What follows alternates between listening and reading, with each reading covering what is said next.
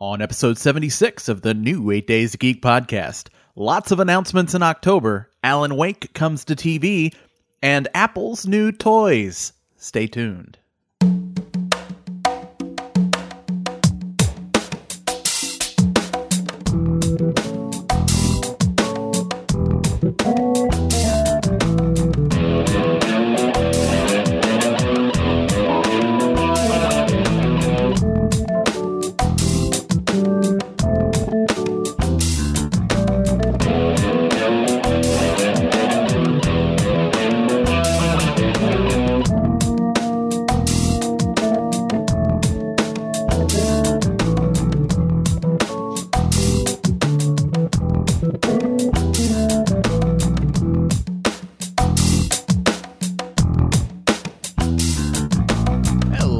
Welcome back to another episode of the new 8 Days of Geek podcast. I'm your host, Jesse Miller, and joining me as always, the man who would be king, because let's face it, we'll let anybody rule us nowadays, Sean Scott. Where did that come from? I don't know. I had nothing. We didn't really talk much before, so I reached into the old bag of standbys. Gotcha. We get strangely political later on, so I figured that would work. Do we? Well, we'll see. I can see the future. I know. I should read the show notes. Yeah. Well, you know. That's what you mean by seeing the future. You've read the show notes. I've read the show notes. Yes. Gotcha. All right. So let's kick into it here for the blurbs. Lots of just October announcements. Jesus, everybody is announcing something in October. So Samsung is going to have a new Galaxy event on October 11th. No idea what it's for. It's the event announcement itself says 4x fun. So 4 times fun, I guess. I don't know. So we don't have really anything to go off of. I mean, you got the Note 9 that just announced and released. You know, new watches, the speaker, all that stuff. So I mean, I can't imagine it's anything with any of those. And I don't remember when the Galaxy S9 released. I'm pretty sure it was last year. But they typically do a regular phone release, then a Note release, then a regular phone release, then a Note release, and it's every other year. I don't think they typically release the regular Galaxy phones every year. So yeah, release date for the Galaxy S9 was 2018 March. Sorry for the stopped up voice, everyone, because frankly my geek genes disallow me to handle allergens very well, and I'm all kinds of stopped up. So who knows? Guess we'll find out. It'll be interesting. Whatever, you know. The next one we got on our list here, Razer. This I did not expect, but I'm excited for all the same. Is going to really be hopefully releasing their next phone on October 10th. So they put out a invitation that has their logo, says save the date 10/10/18 flagship/gaming. That to me very much so points at a Razer Phone 2.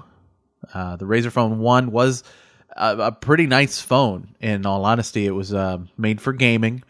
It was a very nice display, great specs, all that stuff. So it'll be really interesting to see what they come up with for a follow-up to that, if that is what this is for. And then the last one here, Google is going to have their Pixel event on October 9th. So it's going to be a very busy week in October. You figure the Razer one is October 10th, Samsung's is October 11th, and Google's is October 9th. I wonder if they planned that. Just keep one-upping each other. I don't know. I would assume that whatever devices they are announcing are all devices that will be, available for Christmas. Oh, well, of course. So, So from the Google one, we're expecting... You just got to get all those announcements in. Oh, well, yeah. I mean, because you got to sell it to the Christmas crowd, man. Come on now. Right. From the Google one, we're expecting the Pixel 3, Pixel 3 XL, that kind of stuff. Who knows about Pixel Books, things like that. Well, just have to watch, watch and wait. It would be. I would be interested to see updates to Google Home Minis. I'm not, from the leaks that I've seen, I'm not very impressed with the Pixels, the new Pixels. But we'll see. Who knows? All right, and that is October 9th. So basically, let me bring up a calendar of October here. You will have events on Tuesday, Wednesday, and Thursday on that week. Awesome. All right. I have to tell you that's something. not the one I wanted to play. There you go. Take a couple weeks off and can't get our shit together. Look at that. Let's see here. All right. Nintendo announced a few more little details about their Switch Online service. This is, of course, the paid online service that will be coming to the Switch. It's basically, up until this point, Switch Online Play has been kind of I don't want to say a beta, but it's been kind of a test. The online service that is coming September 18th or 19th, if you're in Europe and Japan, is basically, it's kind of like Xbox Live for the Switch. It allows you online play, different social aspects, things like that. They've the stuff that they've put out now is kind of some of the perks that come with it. For instance, they are going to allow you access to a library of classic NES games. That's cool. Yeah. So some of the ones that will be available on day one, I'll roll through this list real quick. Soccer, tennis, Donkey Kong, Mario Brothers, Super Mario Brothers. Nice. Balloon Fight, Ice Climber, Dr. Mario. This one's cool. The Legend of Zelda. That's nice. Super Mario Brothers 3. Nice. Double Dragon. Oh boy. That's a good one. River City Ransom. Ghosts and Goblins. Tecmo Bowl. That's a good one. Gradius. Pro Wrestling. Excite Bike. Oh, yeah, that's a good one. Yoshi. Ice Hockey. And that's a good one. Baseball. So yeah, it'll also, they're also saying that they'll continue to launch more titles in that library every month. In October, Solomon's Key, NES Open, and Super Dodgeball. November will be Metroid, Mighty Bomb Jack, and Twin Bee. And they're saying December's batch will include Wario's Woods, Ninja Gaiden, and Adventures of Ninja Gaiden. Lolo. Yeah. So, I mean, if you like the classic games, it's a hell of a deal because... Yeah, that sounds pretty good. The subscription prices, let's see, 1 month is $4. A 3-month pass is $8. And this is really where you're going to save the money. A 12-month pass is $20. They're also offering an annual family plan for $35, which allows up to 8 Nintendo account holders to have access to the online service. And they don't all have to be on the same console either. They could be on different Switch consoles. So if you have 2 kids and you and your 2 kids, all 3 have a Switch, you could save money by getting that family plan and doing it that way. So, I mean, it's not bad for the price. And if you play online and you like these NES games, I mean, $20 a year is, cheaper than most things. I mean, that's less than $2 a month, So, I mean, that might be worth it for you. And if you are on the service and you subscribe to it, you also have something else you can buy. And this is right up your alley, Sean. You will be able to purchase the newly revealed NES-style Joy-Con controllers. They are Joy-Con controllers that are exactly shaped and buttoned out like NES controllers. Like the original ones? Yep. So you could play all those NES titles on basically what equates to an original NES controller. Oh, yeah. So the set of those, a little pricey, will be... let me find it. $60. But that's 2 controllers. Shut up, stupid speaker. Stupid ads. GameSpot. That's awesome. Yeah, no, these look awesome. And I can plug a Nintendo Switch into just my regular TV, right? And just like play it on the television, right? Yes. That's how that thing works. Yes, you can. It comes with a dock that it sits in. I'm growing more and more intrigued now. And you could take it along with you, like the picture in the show notes shows. You know, it's you stand it up on a stand. These new controllers, they connect to it just like Joy-Cons, so they slide into the sides of it to charge. They're square. The Joy-Cons are very much so not. And they look bigger than the Joy-Cons. So I don't think it's going to fit in the cases that we have for the Switch right now, unless you have a case with a lot of extra room. But, I mean, you know, this is an official Nintendo product. You know there's going to be a case for this. That's not really even a question. And the controllers themselves don't look too huge, honestly. So, you know, maybe you could just have a case for those controllers or something. I don't know. So, yeah, if you sign up for the 12-month subscription, either individually or part of the family plan, you will receive Splatoon 2. Let's see here. 2 exclusive pieces of gear in Splatoon 2. The online jersey and the online Squid Kid 5 shoes. I don't play Splatoon, so I heard that it's good, and it's one of the multiplayer games that's on the Switch, so maybe that's an awesome thing. I don't know. Oh, it does say here, I just saw that it says those back to the controllers. It says that the controllers can be charged by slotting them into the sides of the Switch just as a regular Joy-Cons, exactly. But they can't be used in handheld mode. Yes. So that makes sense. Because the buttons would be all crazy. Right. So. But that means you don't have to worry about plugging these things up. If you have a Joy-Con charger at home, maybe they'll work on that. But even if they don't, you just leave them slotted into your Switch, and as your Switch is charging, those controllers will charge at the same time. Right. So, I mean, you know, pretty neat. You figure $80 gets you a year of Switch Online and these controllers. I don't know. I mean, it's not. And then after that, the Switch Online is only the $20 a year. Exactly. You know? Exactly. So. I mean, it's a decent deal, especially if you like retro games. You know, because it'd be interesting to see what the quality is like. How much does a Switch run? Just in general? Well, in general, they're typically, I think, around $300. It's a little pricey. They are. Let me see what we get here for. I'm just gonna go on Amazon. Why not? Yeah, $2.99 Prime shipping, Amazon for the gray one. That's the one I own. You can get if you want a game with it, you can get some that have games packaged with them, stuff like that. So just like any other console. Yeah, I'm just not too much into, you know, any of the newer Nintendo games or anything. Like, I'm really just looking at it as, you know, playing the retro stuff. A little too pricey to justify, you know, purchasing it solely for the, you know, the pleasure games. Of playing retro games on, you know. Do you like Zelda?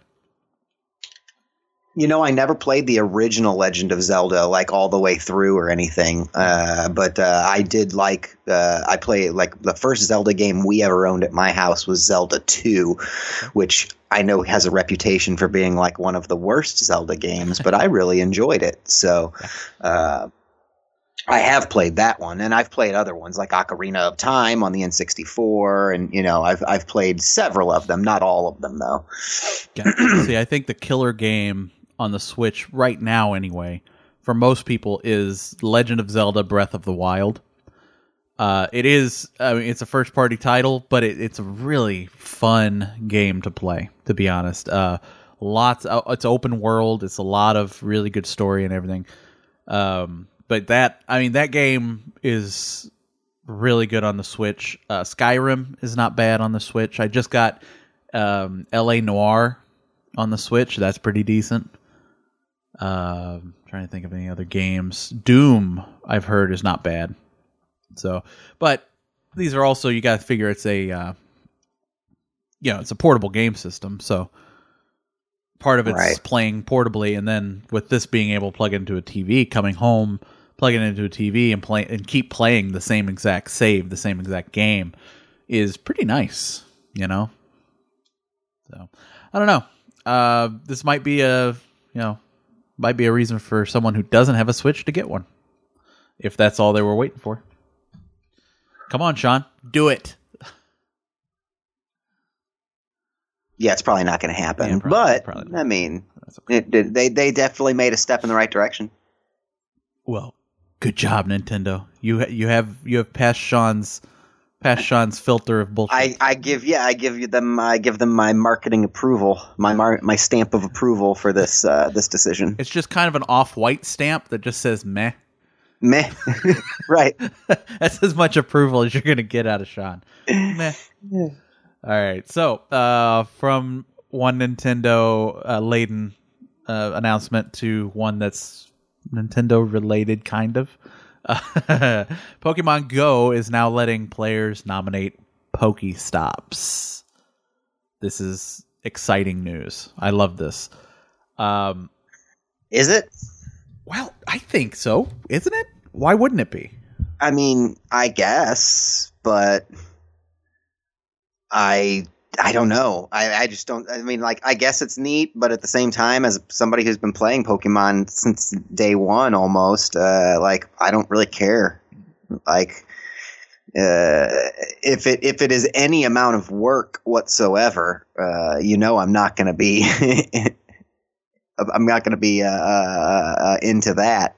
So I don't know. I don't know why you'd want me to be so excited about it, I guess.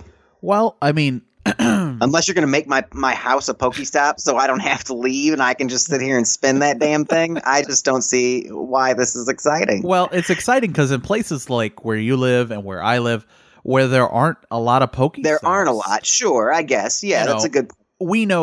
We know certain landmarks around us that could be Pokestops, and certain stores, like there's game stores everywhere where people congregate that aren't Pokestops, and those are the perfect place to be a gym or a Pokestop.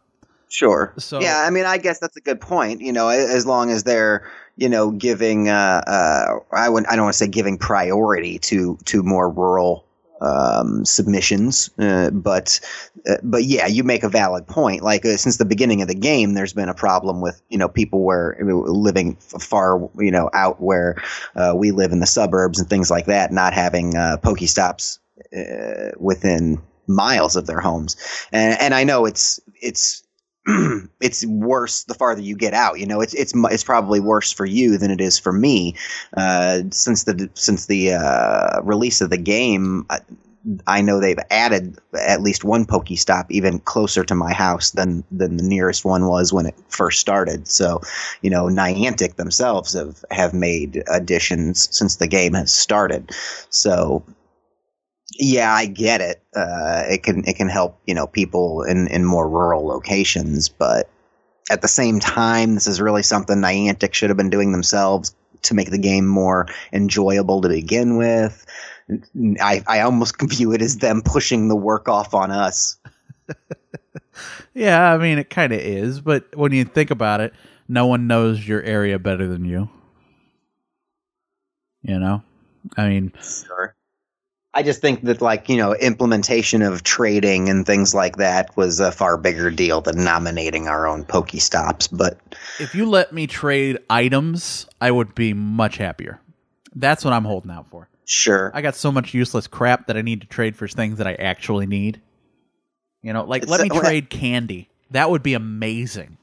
I mean, it does say here in the article that the program is going to be limited to players who've reached level 40. Not only and are that, not playing on a child account. Right now, it's only in Brazil and Korea, right? Also, but I haven't even reached level 40. I mean, I know there are a lot of people out there who have, but I just cannot devote that amount of time to the game, and I still play on my lunch break most days during the week, and I'm not level 40.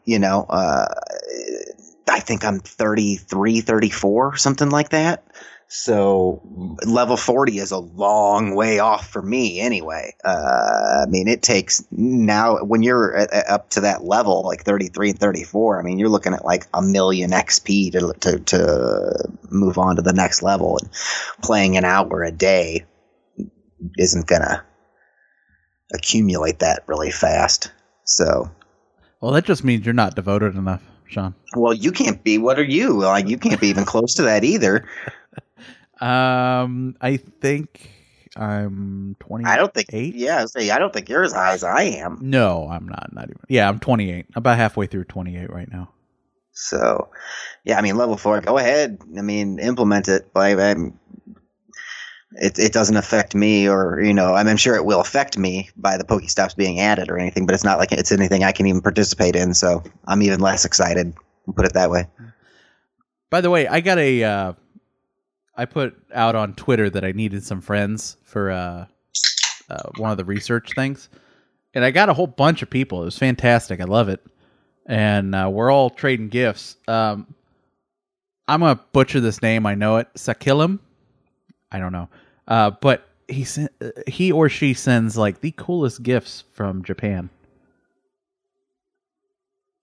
Let me open. Oh, I don't have a new one from him. Yeah, I do. Let me open this one. This is very interesting. Yeah, Tokyo, Japan. I love it. I love that you could be friends and share gifts with people in different countries. There's one person I have on there that's from me. I think it's either in or around London. I mean, I'll never meet these people, more than likely. I like to send you gifts from all of the workout stations inside the parks that I visit. I send you a lot of the Big Bass and the Big Bear from a local hardware store because they're on my way to work. So I just drive through their parking lot and hit 3 Pokestops at once. See, we just drive through parks a lot, and a lot of the parks have all these different workout stations set up to like do push-ups here and chin-ups here and things like that. And so I like to send you all of it. Well, you know what I'm trying to say. Every time I send it, I'm like, I wonder if he gets this. Get outside, do something, do a thing. F you, Sean. Yeah, I did not like the fact that I had to make friends as a part of my field research or whatever. You could have just made fake accounts and befriended yourself. Well, that's too much effort, and I really wanted nothing to do with friending a bunch of strangers or whatnot. So I had to search out like people I at least somewhat know. Through family and friends to find, 3 new friends to add to my list. But I accomplished that goal, and I've moved on to the next step in the research. So, see, I only know like 5 of my 20 friends. The other 15 were all from that Twitter post, and I don't know who they are right offhand. None of their usernames look familiar, and locations don't really look familiar. I know at least 1 or 2 of them are from this general area. But then I've got Chicago, I've got England, I've got Japan, but it's awesome. I mean, why not? I don't have to actually talk to anybody. I just send them gifts. They send me gifts. We level up together. Yeah, I'm not, I didn't like the fact that Pokemon was trying to make me get out and walk and be physically active, and now they're trying to make me be social, and I'm even less into that, so. All right. So this next one is a game announcement, Democracy 4. This one's very self-serving. This is not giant news by any means or any stretch of the imagination, but I am such a fan of Democracy 3 that I had to talk about this. Democracy 3 was back in 2013, and it basically was a very complicated political game where you would rule a country in one way or another, either rule, govern, however, depending on which country you picked would depend on how you would phrase it. And it's very, very political science. Like, you handle every little issue, and every issue affects other issues. And it's just a very interesting game, very interesting interface. And the developers have announced that they will be releasing Democracy 4. And they'll be updating it so that it has quote, to reflect modern issues, like fake news, clones and drones, electioneering, extremism, and social engineering. So yeah, I can't wait. I mean, when I play it, I think the whole goal of it is to be reelected as many times as you're able. So as a president of the United States, you get reelected twice, finish out your second term, you win the game. I have never won, and I hardly ever get the chance to get reelected because apparently my policies are very volatile, and I get assassinated a lot. You get wow. Yeah, like constantly assassinated. This game sounds dark. Oh, it is, but it's so much fun. Is this really a game I can play on like my phone or something? Or like where do you play this game at? I know there's an iOS version and a PC and a Mac version. I don't know about Android. Gotcha. I might be interested in playing this depending on the cost and whatnot. That sounds kind of amusing. Especially if I could play it on like my iPad at home or something, Well, you could definitely play it on iPad because I play it on iPad all the time. Well, yeah, I can play it on my iPad, or I have two new phones now. So, there you go. Yeah. Okay, so yeah, it doesn't look like it's available on Android, but it's available everywhere else. So, and that's the new one. Democracy 4 is already available. No, 3 is available. 3 is available. Okay. 4 won't be released until here's 2019. Yeah. Oh wow. Okay. Yeah. So that gives me some time I could try Democracy 3 and try playing it on my iPad here at home or something and see how I like it. Oh yeah, it's I might give this a try. It sounds interesting. It sounds like it can get kind of dark. Oh yeah, it gets very dark very quickly. All you have to do is start teaching stop teaching creationism and start teaching evolution in schools, and all of a sudden every religious group is right at your front door. Then all you have to do is legalize abortion, and the next thing you know, somebody blows you up. Jeez. Yeah. Don't even think about legalizing marijuana. That's like the end of the world. I do like the way the article is written here and everything. This particular author, let me look who is it.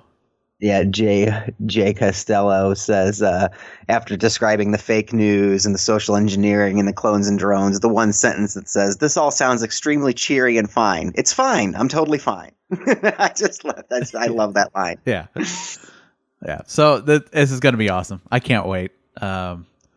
Yay, developers. Positech Games is the developers studio. So I'm going to keep my eyes on this. As soon as this releases, I am first in line for a copy for every console I have. All right. Now, I have to tell you something, Trevor.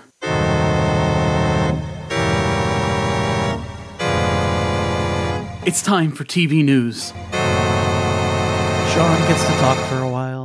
All right. TV news. The first story I found has to do with Hulu and their ad style. So apparently there's been somewhat of a battle between Netflix, over their customers. We've talked about this for a long time. The fact that I now am a Hulu subscriber can be traced through this podcast directly to all the different television shows that Netflix continued to drop from their portfolio or whatnot before, from their library, that caused me to purchase a Hulu subscription. So as you can imagine, one of the big detractors from your Hulu subscription is the fact that it does contain ads when you're watching television shows, which I've noticed recently because after purchasing that Hulu subscription, we watched so many Hulu shows, and I got used to watching the ads that it regularly makes you watch. And just recently, I've gone back to watching several shows on Netflix, and especially when watching a show from, like, say, primetime television that, you're just binge watching the different seasons on Netflix, you really notice when it goes to, like, the commercial break that on Hulu that you actually end up having to watch a 30-second or up to a minute and a half's worth of commercials, and on Netflix you don't.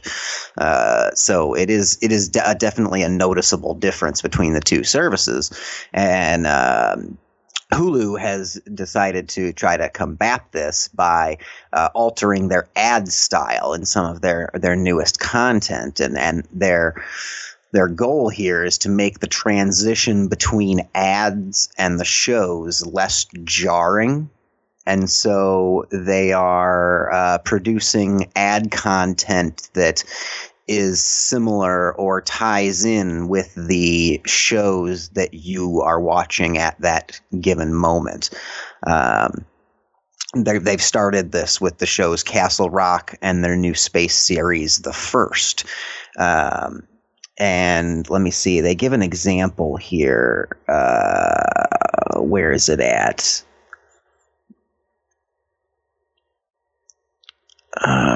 Okay, so for its new space drama, The First, which stars Sean Penn as one of the 5 astronauts to be selected as the first group of people to colonize Mars, Hulu has opted for ads from SunTrust Bank. And in those ads, one of the commercials begins with a young girl who ultimately makes her dream of becoming an astronaut a reality. So as you can see, it's a sci-fi show about going to Mars. And so one of the ads is from SunTrust Bank, and it's about a girl discovering her dream of being an astronaut and things like that. The other show, the Castle Rock, it says that, obviously the Castle Rock is an anthology show based on the Stephen King novels that all take place in Castle Rock, Maine. And so an ad was created for Hotels.com, which showcases a voyage to a place that closely mirrors Castle Rock, the location of the eerie drama, as it puts it in the article. So, it's just a Hotels.com ad, but it takes place in an area that looks and feels very similar to the TV show that you're watching. What do you think about this? It's almost like eventually, aren't we eventually just getting to the point where like the ads are the television and it's all just, it's all just like and they do it before, like they do it in movies, because movies can't stop for commercials. So, that's why you see a big Coca-Cola sign in the background of movies and things like that. So, aren't we just getting to that point with television? Like, why haven't we gotten to that point yet, I guess? Yeah, it kind of feels that way, but I'm afraid that with the way television ads jump in the middle of your storytelling all the time, we're going to get things like, the killer's coming after us. We could run away from this killer if we had Nike's new running shoe. It's like, I really hope. But what? They've already done this on many TV shows in the past. And to give you an example, like I believe the TV show, it's no longer on, but the TV show Bones that was on Fox for so many years with David Boreanaz and Emily Deschanel, they would integrate ads into that show all the time regarding, like, if I recall, I think it was the Toyota, like the Toyota Prius. Like, they would always be in their car driving somewhere, and, you would see close-ups of the logo on the steering wheel, or they would specifically mention the car they were driving. And you could tell that it seemed almost forced, you know what I mean? And so maybe that's why they haven't progressed towards that more, because it's very difficult to do without it being forced into the script or forced into the story. I mean, product placement is fine, but you can't draw attention to it. Otherwise it breaks the narrative, Right. But this, what Hulu is doing here isn't really, it's not integrating it into the show. It's, again, the show technically going to its typical commercial break or whatnot, and the commercials just being less jarring of a difference between, they don't want you to go from watching Castle Rock, this, creepy, eerie, psychological drama thriller, and then all of a sudden there being a Wild Mountain Dew commercial. You know what I mean? So I guess they're trying to fix that. It's basically just being smart about marketing. Instead of throwing the highest paid ad on the most watched thing. Exactly. Now, if I have any complaint about Hulu specifically and their ad time, is that I mean, I have no problem watching the ads. I don't have a problem watching the ads at all. But I just don't understand why, like, sometimes, and I guess it's based on, the popularity of the show probably. But, there are some shows that I watch where when it does go to a commercial break, it's like a 15-second ad or even a 30-second ad. And then there are some shows that I watch that during the 3 commercial breaks it may take, every time it's like 145 seconds worth of commercials, and it's like, I'm sure that's based on the popularity or whatever, but it does get obnoxious when, the very first thing I turn on, goes to its first commercial break and it's like 140 seconds. And it's like, I was just watching something the other day and as Hulu will do, like I was just watching something the other day and you didn't make me watch any commercials at all, It needs to be evened out in some way, or if you're gonna on those ones with the 145, like make those the ones where I get the option to watch 3 minutes of commercials at the beginning and avoid them all or something. I don't know, like the really large gaps are obnoxious, because once you've extended it out to 140 seconds, you're talking about more than 2 minutes worth of commercials. That is basically regular television, you're defeating the purpose of streaming this at all when now I'm giving you that many commercial breaks during the show and they're all going to be 2.5 minutes long.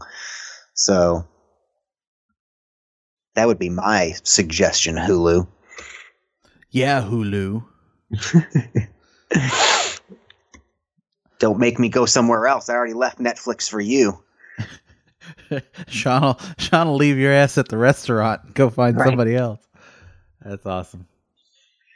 All right, let's move on to the next story, which is weird because this was one of those shows. Did you ever watch this show when you were a kid? Oh, God. I just saw this when I ran across like all of the reboots and everything. So I remember my mom watching this when I was a kid. And the show that we're talking about is that ABC has decided to pick up a potential reboot of the long-running sitcom from when we were children called Designing Women that starred Delta Burke and Dixie Carter and Annie Potts and one other person that I can't remember her name. So I'm not going to talk much about this because it's not, it doesn't really relate to anything that we care about other than the fact that it's television related. And I just find it a little bit ridiculous at this point that just everything is getting reboots or whatnot. But I don't know. They're playing this off as not a reboot. And so they're playing it off as more of a sequel, like the show just starting over again, or starting back up again with a new cast. And it says that, some of the original cast members from the original show who are still alive, will make appearances. So I kind of like that idea, the same way they brought Roseanne back before she went crazy and then they had to bring it back after killing her character off and all that kind of stuff. I kind of like the idea of shows that, we may have grown up with or watched in the past coming back with, future installments. I don't necessarily like the idea of rebooting the whole show and just trying to retell the same story again. That I feel is definitely lazy. But this type of thing where, they're bringing the shows back after all these years, and just continuing the story in one way, shape, or form, I kind of like. And that's more why I put this in the show notes to talk about, not necessarily because I was a huge fan of Designing Women, but because I kind of like that idea of, bringing back these stories, specifically because, in the overall scheme of things like television, and television series and content like that hasn't been around for an incredibly long time. So, there hasn't been a whole lot of opportunity to do things like this in the past. You know what I mean? If you had tried to do this 40 years ago, or 30 years ago when we were kids, there was only, you would have been trying to bring back television content that probably had just left television in the last 20 years because television had only been around for the last 50 years before that. You know what I mean? Yeah. And so, I kind of like this idea of like continuing these brands and now whether Designing Women is worthy of that. I'm not going to speak to that really. It was a pretty important breakthrough kind of show when it was on, but I don't remember much of it from when I was a kid other than seeing my mom watching it and things like that. But I just kind of like the idea of these shows, coming back in their new form with new characters and continuing that story. Yeah, I mean, I see where you're coming from. I mean, like you said, I don't know if Designing Women is the one to end them all, but I mean, it's got to be. I like it when a TV show I used to watch comes back. So it's really, I guess, just not the target audience kind of a thing. Oh yeah, sure, sure. So if you were someone who watched Designing Women or something like that, when one of these shows comes back, I don't see anything wrong with it. Give it a shot. You never know. Right. I just feel that when you're just trying to retell the same story, like they do with the movies, when it's like, hey, we're just going to reboot Spider-Man again.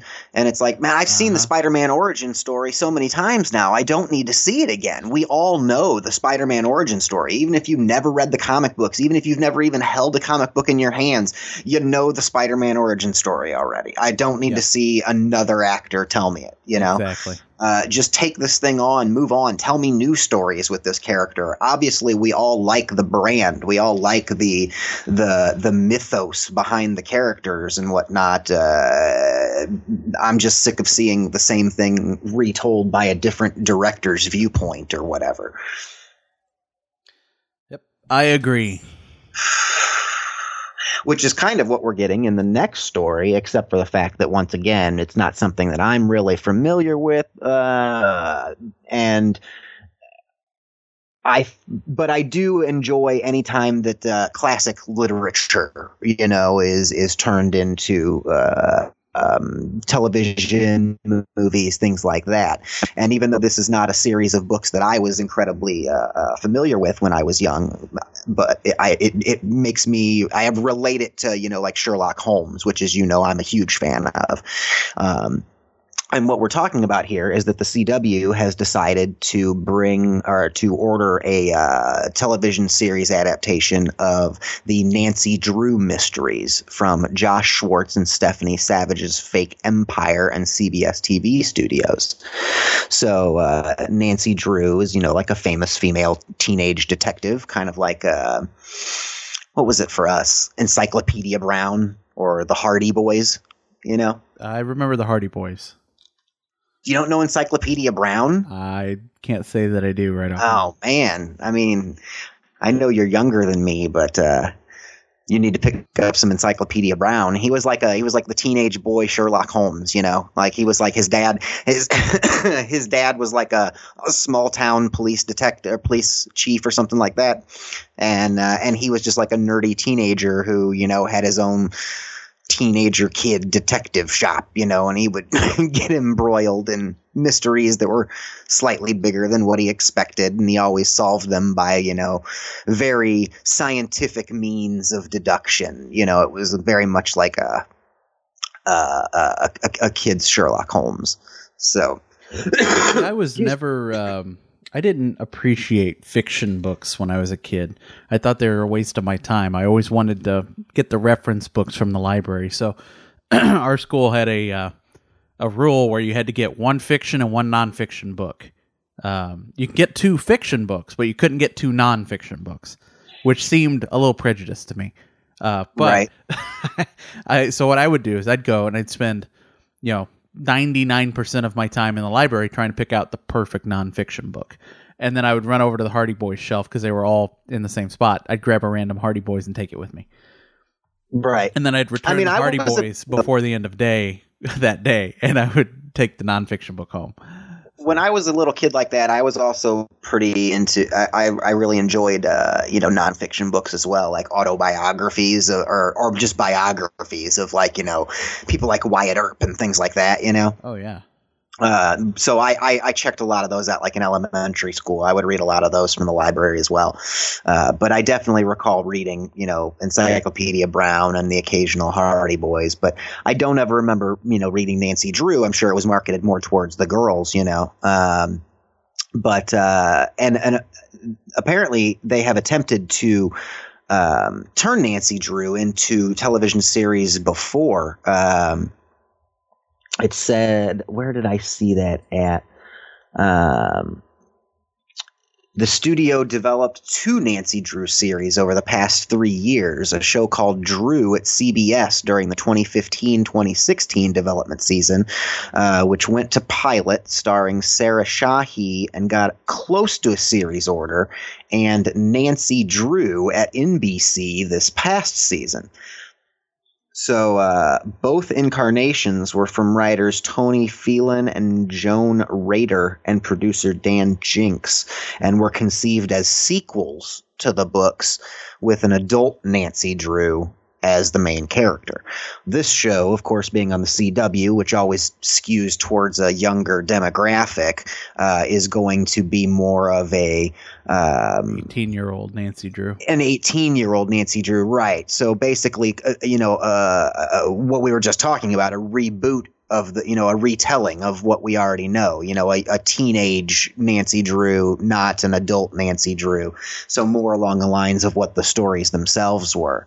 And the writer behind this one, and here's the name, Noga, I guess is what it is. Noga Landau is the writer behind the TV show The Magicians, is the one who is being tapped to write this Nancy Drew series for the CW. So if you're a fan of detective mysteries or Nancy Drew or just the CW's programming in general, which I think they've done a pretty good job in the last several years with, then you can expect to see, this hopefully come to series. That's the thing. It's got to go through all the television hoopla. So, but it's definitely got potential, I think. Awesome. All right. The next story we've got here this is much more down your alley, yes, or much more up your alley. You mentioned it in the intro to the show, and that is that Alan Wake, the psychological thriller. Is that what you would think it? I guess it would be the psychological thriller video game for the Xbox 360. It has been confirmed that Remedy, I believe that's the company behind the game, has confirmed that Alan Wake TV series is in the works, with Peter Calloway at the helm. Calloway is behind series like Cloak and Dagger and Legion, and he will be in charge of the new Alan Wake series, along with game creator Sam Lake as executive producer. Filming is reportedly going to start in October, with a full pitch and reception audience from numerous studios. So as you can imagine, we're definitely real early in the process here. They're going to film something in October, and basically they'll film the pilot or whatnot, and then they will pitch it to the studios and see, who's going to, bid on it or who's willing to take it to series. So did you play this game? I did. I mean, it's been a long time ago when it first came out, but I did play it. It was a very good game. This game just happened to be the game that came as a free digital download when I purchased my second 360. Like the first 360 I had gotten, secondhand from somebody. And then when it red ringed out and I went and had to buy a new 360 for myself, it came with a free digital copy of Alan Wake. And I never played a game, I never played games like that. Like I'm not a horror guy in general, as you know, when it comes to TV or movies, stuff like that. So it wasn't something I ever would have purchased or I bought on my own, but it came with the free digital download packaged with the console, and so I went ahead and downloaded it and played it, and it was actually a pretty cool game. Like I found myself pretty intrigued, involved in it. It definitely held my attention, and it was somewhat difficult as well. So I enjoyed it. I thought it was pretty cool. I don't know if I'm going to get behind watching a TV show just because of my affinity for the game, but that's a possibility. It would definitely make me give it a try because I did like the game. So as long as, obviously I don't want the game as a TV show, need new stuff, but I'd definitely watch it just to try it. Why not, Yeah, it says the game came out back in 2010, so that was 8 years ago. Yeah, it's been a while. It has definitely been a while. So, yeah. So that's all we really know about that. Like I said, it's still really early in the process, so but it sounds pretty cool. Awesome. And next on the list is casting news. So we've got some casting news here. Jesse brought one up as well, so I added that to the end of the list here. The first thing we'll talk about is casting at the CW, and every year the crossover event in the Arrowverse, is a huge deal. The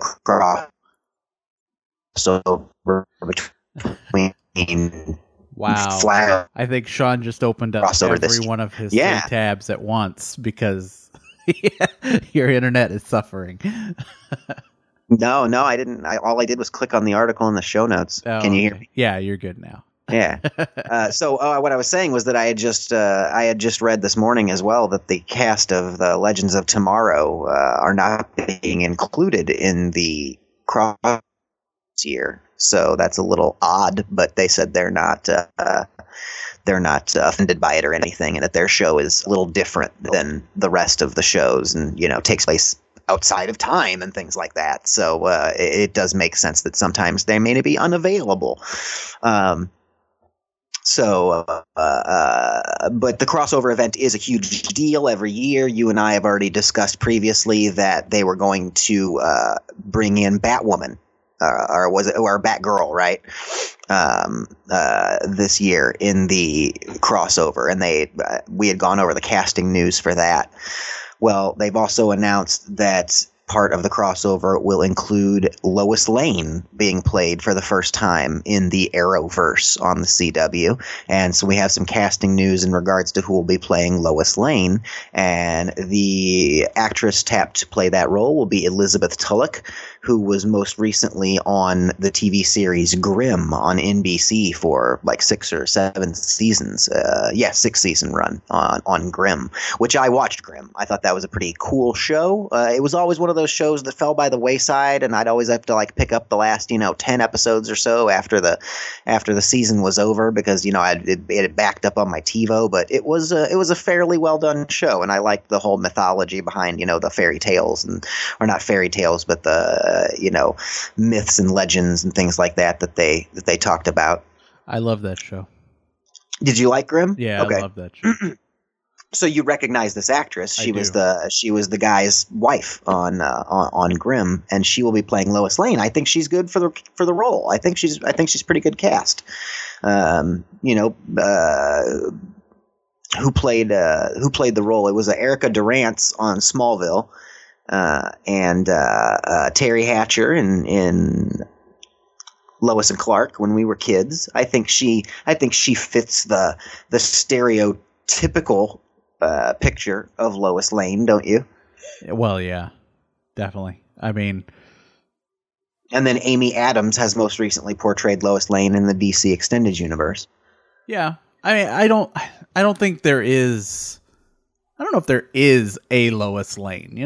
Right? It's kind of she's an important character, but it's just like there's no one part of her that is iconic. What's his name? Jimmy Olsen.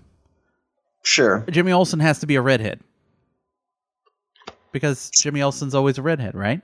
Is he? I don't know. I don't think he was. I don't think he was a redhead on Smallville, and he's a black guy on. See, in the Supergirl. comics, Jimmy Olsen is always a redhead.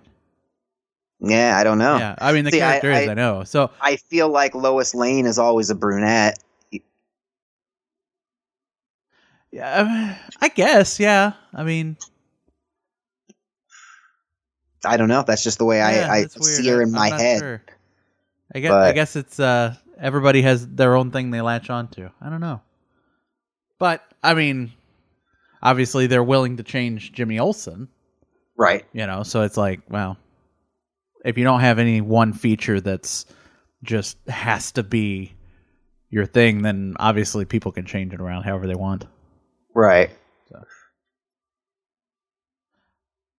So, all right. Well, in addition to Lois Lane being cast in the CW Arrowverse, they also announced another casting, or made another casting announcement as part of the crossover, and that is for the role of Nora Freeze. Nora Freeze is obviously the wife of supervillain Dr. Freeze, and that will be played by Cassandra Jean Amell. And as you can tell by the last name, she is the wife of Arrow himself, Stephen Amell. So she doesn't have nearly the pedigree that, the gal from Grimm has in regards to, television roles like this. She started apparently on America's Next Top Model. And her TV credits include guest starring roles on One Tree Hill and Heart of Dixie on the CW, as well as Mad Men, which was a great show, and multiple projects for Anthony Zuiker.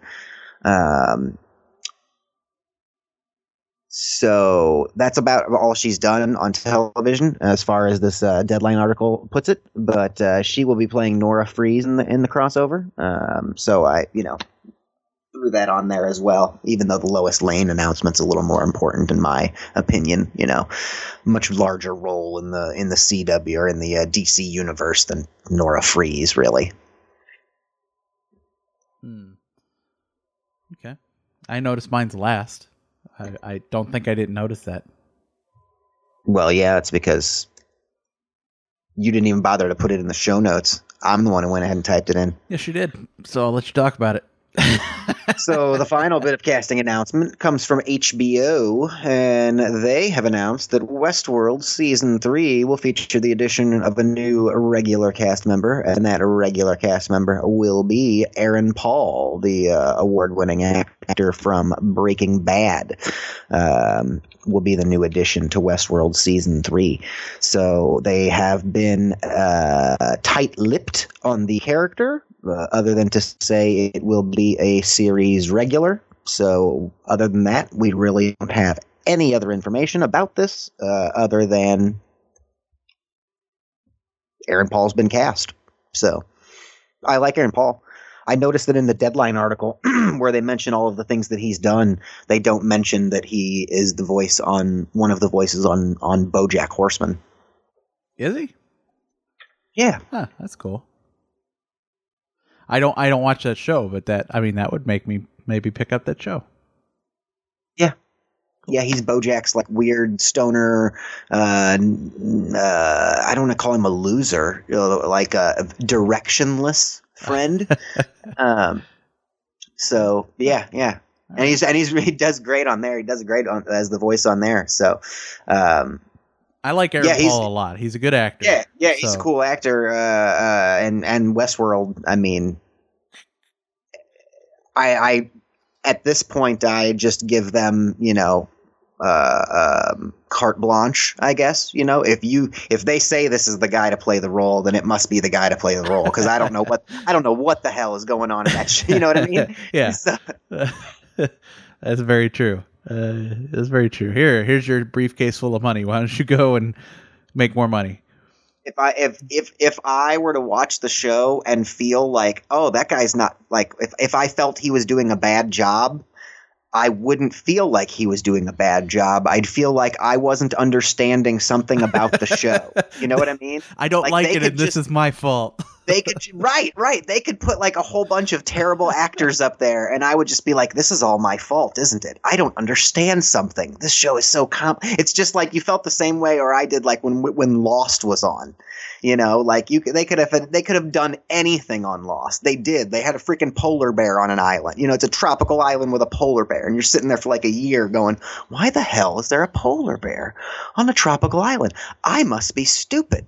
I'm missing something here." And no, it's not. It's because they're just ridiculous, you know. And Westworld could do the same thing. They could just cast Muppets, and I would be like, I don't know what's going on, and this is all my fault. I missed something here. That's awesome. I like that. All right. The final story I've got for you is not so good news, at least for somebody like me who was a big fan of this show. And it's just been plagued with nothing but troubles. And that was American Gods on Starz. So they did one season, which did you watch it? I don't remember. No, I haven't. Should I watch this? I mean, I don't know at this point, because it looks like who knows whether the show is going to come back for more than a second season at this point. I have no idea. It might just be a waste of your time, you know? So obviously American Gods, the novel by Neil Gaiman, is an amazing novel.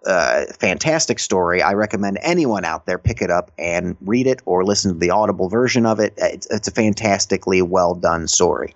And Starz had the rights, or got the rights, to produce the television series based on Gaiman's novel, and season 1 came out. I thought it was pretty good. I enjoyed it. Had lots of stars in it, specifically Ian McShane, one of our favorite actors from Deadwood.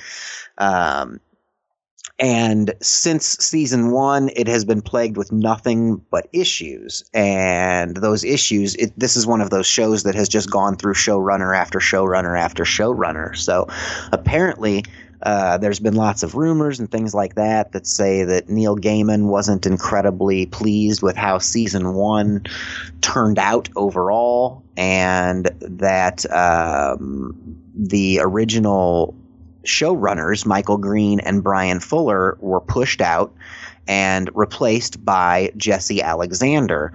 Well, they've gone through production of season 2 at this point. And apparently, according to this Hollywood Reporter article, Alexander was pushed out about a month ago. And they're calling it fired but not fired. He's basically been asked to step aside. He's not been fired, but he's not allowed in the editing room.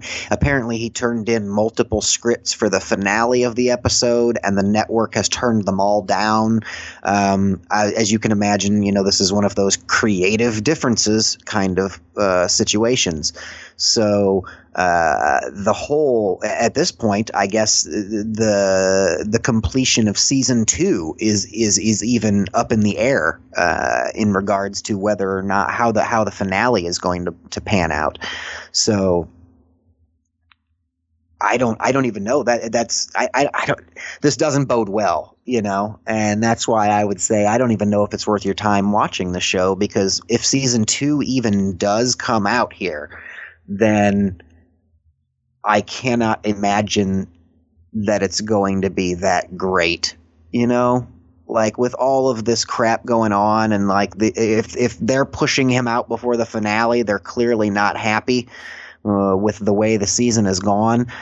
In at least one of the articles I read on this morning, they said that there were rumors that the season that several sources had stated that the episodes looked cheap or cheaply produced, which is not good for a premium cable network. trying to compete with people like, with companies like HBO. I know Starz isn't huge, but if you're going to put out something like this, you need to compete with Westworld and Game of Thrones and things like that. So I don't know, man. I'm very concerned because this was a show, if you recall, that I was super excited for it coming out. I went and listened to the audiobook, right before they debuted the show on television, so I could have it all fresh in my memory and everything. And I'm disappointed, I guess. Okay. Well, I might watch it. I might watch it just to watch it. I really like. Oh gosh. Ian McShane. I'm looking right at his face. And the premise, I haven't actually ever read the novel, but the premise sounds awesome. Oh, it's great. I actually just put I just got the Audible book version. Yeah, that's what I listened to. Now, when you listen to it, let me ask you this. Did you listen to the full cast production or the TV tie-in one? Oh, I listened to the full cast production. Okay, good. That's the one I got. Yeah. Okay. Goody. Okay. Yeah, that's the one I listened to, and I preferred that one because it also came with like an afterword by Neil Gaiman where he explained that like this book has like several variations or incarnations or edits, that he has done and things like that, and that this one in particular, that particular full cast production is like his preferred manuscript. It includes things that may not have been in the original or were that he didn't feel should have been and things like that. And he has a whole afterword explaining all of it. And so I appreciated that version more. It says here in this article that production on the series, which is 6 weeks behind and was recently forced to go on hiatus, is in disarray. And cast members have not even received copies of the script for the season 2 finale because, as one source put it, there is no script.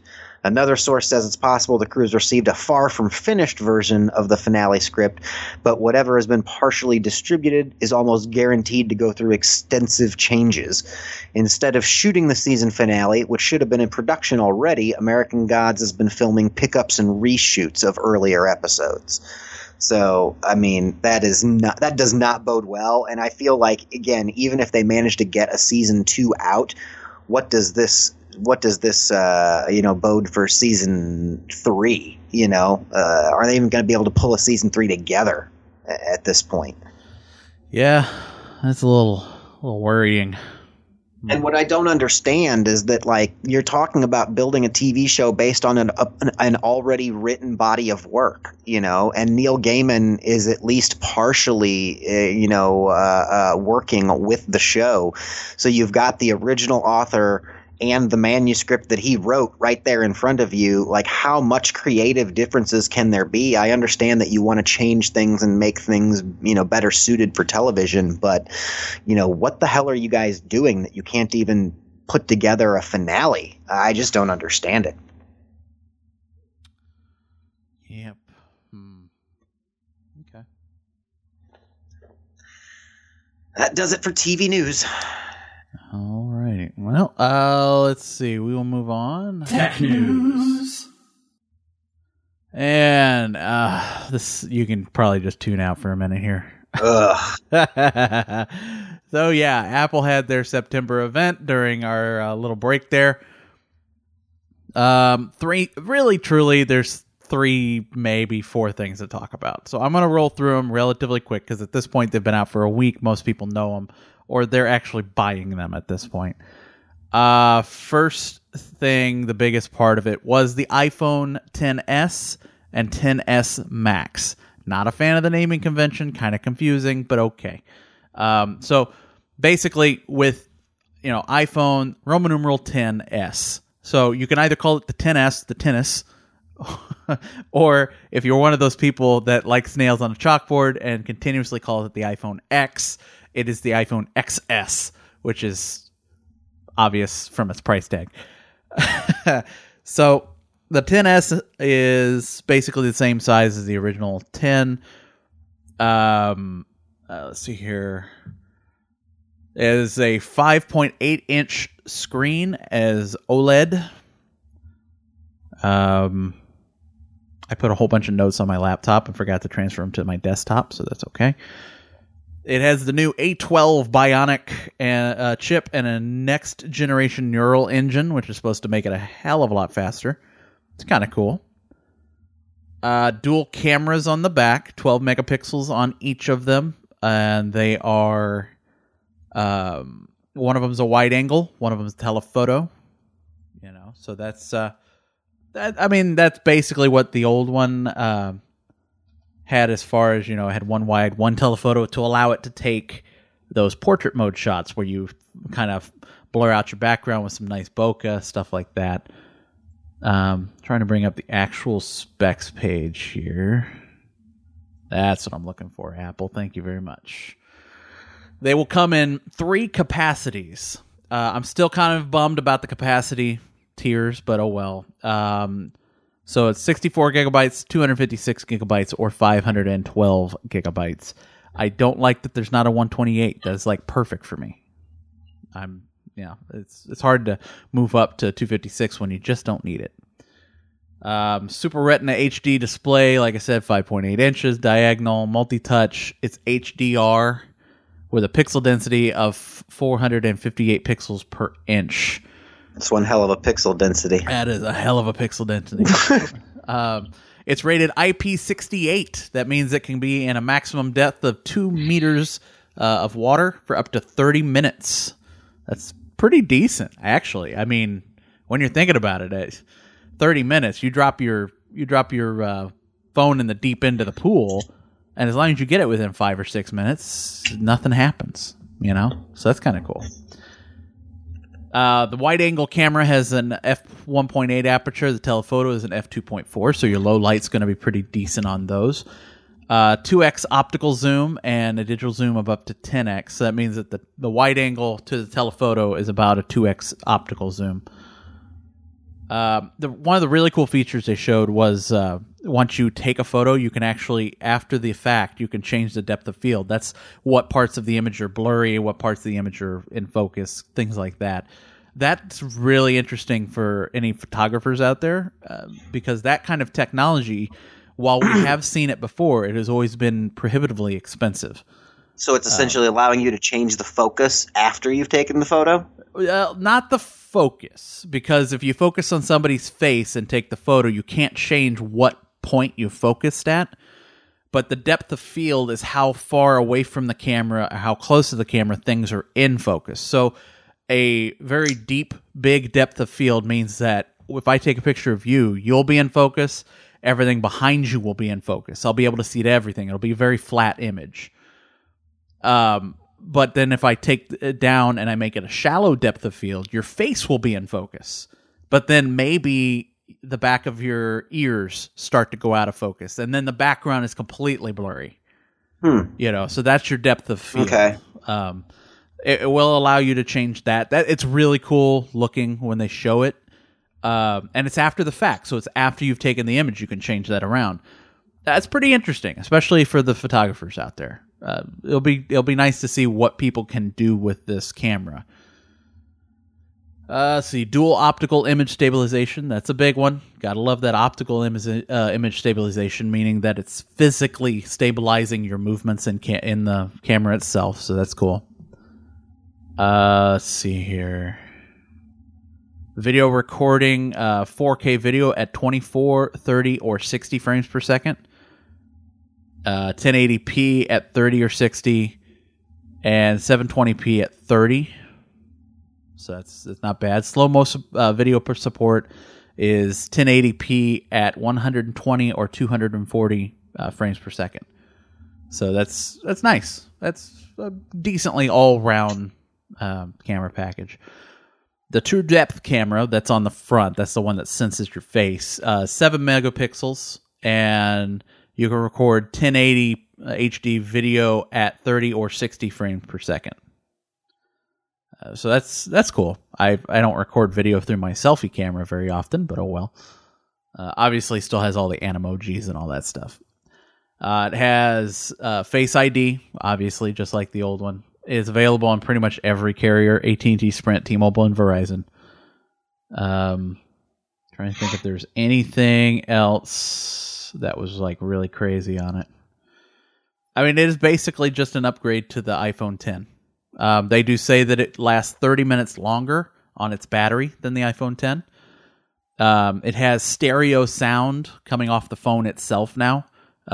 Supposedly really good stereo sound where you can actually hear things moving in videos. That's going to be pretty nice. Yeah. So it'll have iOS 12 on it when it comes out. Oh, this is interesting. They are technically dual SIM dual SIM phones. The one in China is actually a dual SIM phone. It physically takes 2 SIM cards.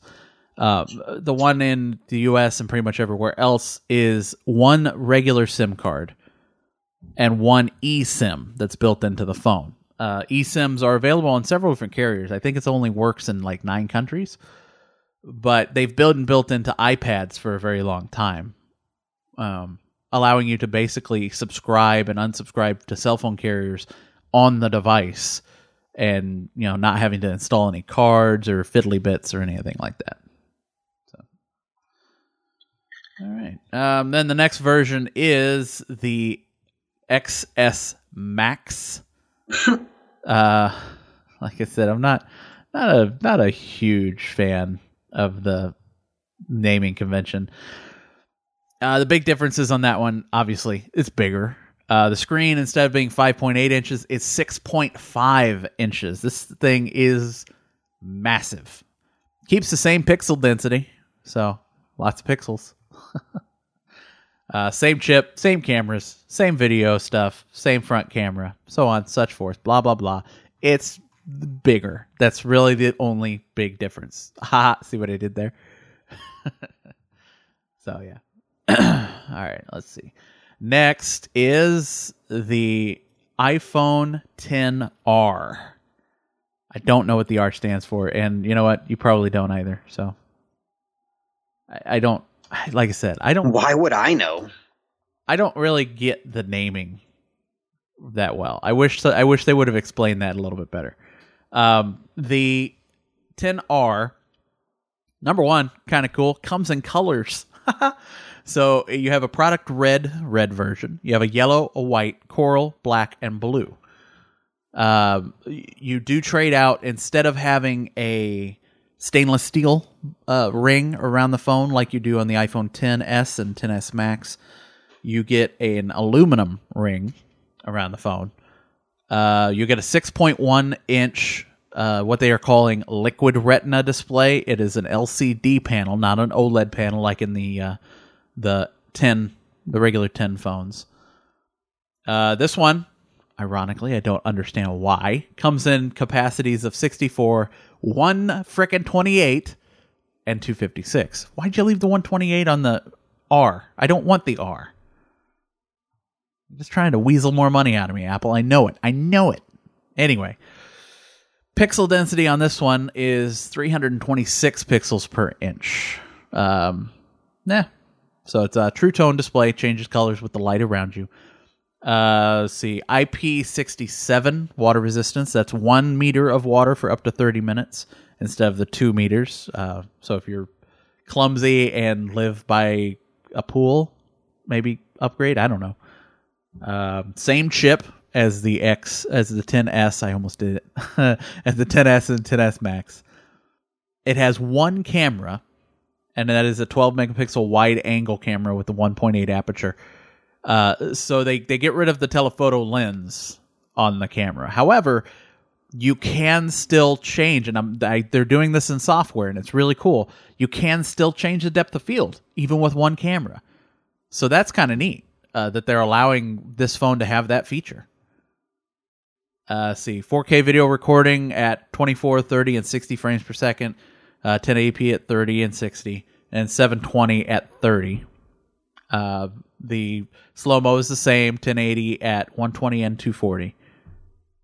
So, and then now the entry-level iPhone has, well, basically the entry-level iPhone 10 has a true depth camera. So it's got the face unlock, the Face ID, depth sensing front camera. So you get those animojis and emojis, which everyone loves so much.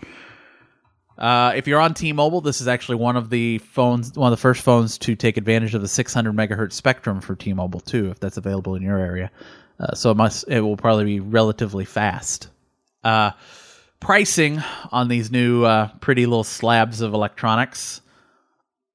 Let's see here. The iPhone XR. I'm just gonna go through and price one of these real quick. Ooh, well, we'll get Coral. Coral looks awesome. The 64 gigabyte version is going to run you $749. 128 is going to run you $799, and the 256 is going to run you $899. I mean, that's not bad. I mean, it's on par with all the rest of the phones, and at the 64 gig mark, it's on par with majority of the flagship phones out there at $750.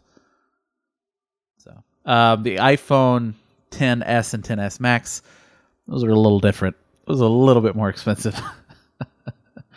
The XS will start at $1,000, and then the XS Max starts at $1,100. Excuse me. You're gonna run out and buy one of these, obviously. So yeah. let me tell you what you can get if you're willing to say money is no object. Oh, please do. All right. So we're going to buy it unlocked in gold, because if money's no object, obviously you're buying the gold color. Duh. And then obviously you're going for the max at 200 or 512 gigabytes. And that will take only this little pinch out of your wallet. $1,449. Chump change. It is almost $1,500 for the maxed out one. Yeah, wow. And I complained about phones hitting the $1,000 mark. Anyway, so that's. I mean, those are the phones. They were interesting, but nothing that just melted your face. You know what I mean? However, the thing that I did see that blew me away is the third thing we want to talk about, and that is the Apple Watch Series 4. This thing is honestly kind of amazing. I was very surprised with how much they were able to fit into it. So it's got a new screen on it that the screen itself is actually bigger. It's rounded on the corners, things like that. The watch itself physically is more rounded on the corners and kind of gets out of your way a little bit more. It has the ability to take an EKG off of it, which is really cool. That's the electrocardiogram. So basically using the electrical impulses from your heart, it will tell you exactly what your heartbeat is doing. So that was the first feature that really rocked my world. There was stuff announced before that, but that one was just like, wow. Because not only is it endorsed by the American Heart Association, it's approved by the FDA. For people with heart conditions, this is fantastic, because now you can get an EKG reading on your watch at any time, package it up to a PDF, and send it to your doctor. And your doctor can say, yeah, you need to come in, or no, you're looking okay, or we need to get a more thorough reading, or whatever. Also, it will detect, my Apple Watch, for instance, is Series 1. I'm way behind the times. But it detects when I'm at rest and my heart rate goes up. Honestly, typically it's because I'm watching a movie. And I get into my movies and my heart rate goes up. But now the Apple Watch Series 4 will also be able to tell you the other extreme. When your heart rate gets too low, it kind of keeps track of what your heart rate is and creates its own what is normal. and then when it gets too low, it'll go ding and warn you, so you can maybe do an EKG and see what the deal is. This goes a long way to helping people with chances of AFib or afibrillation to kind of head it off at the pass, to catch it before it becomes a problem, things like that. I mean, this is fantastic. I love having this kind of information at your fingertips, because for someone like me who absolutely loathes going to the doctor in every way, shape, or form, this makes it much easier to know, that felt weird in my chest. What is that? And it turns out that I had a gas bubble, Also, another thing it does, this is really cool for anyone who has parents that are getting up there in years, or anyone who's clumsy, really. It's called fall detection. And the watch is actually able to detect when you fall. And then when that happens, it'll actually pop up, and it will say, if you've fallen, can you, do you need a medical assistance at all? And then, if you fall and you need EMS, it'll ask, do you need EMS? You slide yes or no or whatever. And if you fall and are immobile for more than a minute, it will automatically call EMS, which is awesome. I mean, haven't we had this for years and years with the emergency medical alert system? Help, I've fallen and I can't get up. Yeah, but you always had to buy it and then subscribe to it. So this is something that a lot of people are wearing anyway, and it does it automatically. You don't actually have to push the button. So, I mean, that's pretty cool, man. I don't know. I'm concerned. How does it know that I've fallen and I'm specifically injured as opposed to purposefully fallen? I don't think you. I don't know. I don't know what if I'm just wrestling with my kids? Well, no, it's different. It knows what I mean? The difference. It doesn't. How does it know the difference? Is it omniscient? No, it's using a lot of different accelerometers. Oh, I'm sure it is. Yeah. I don't like this. And it knows.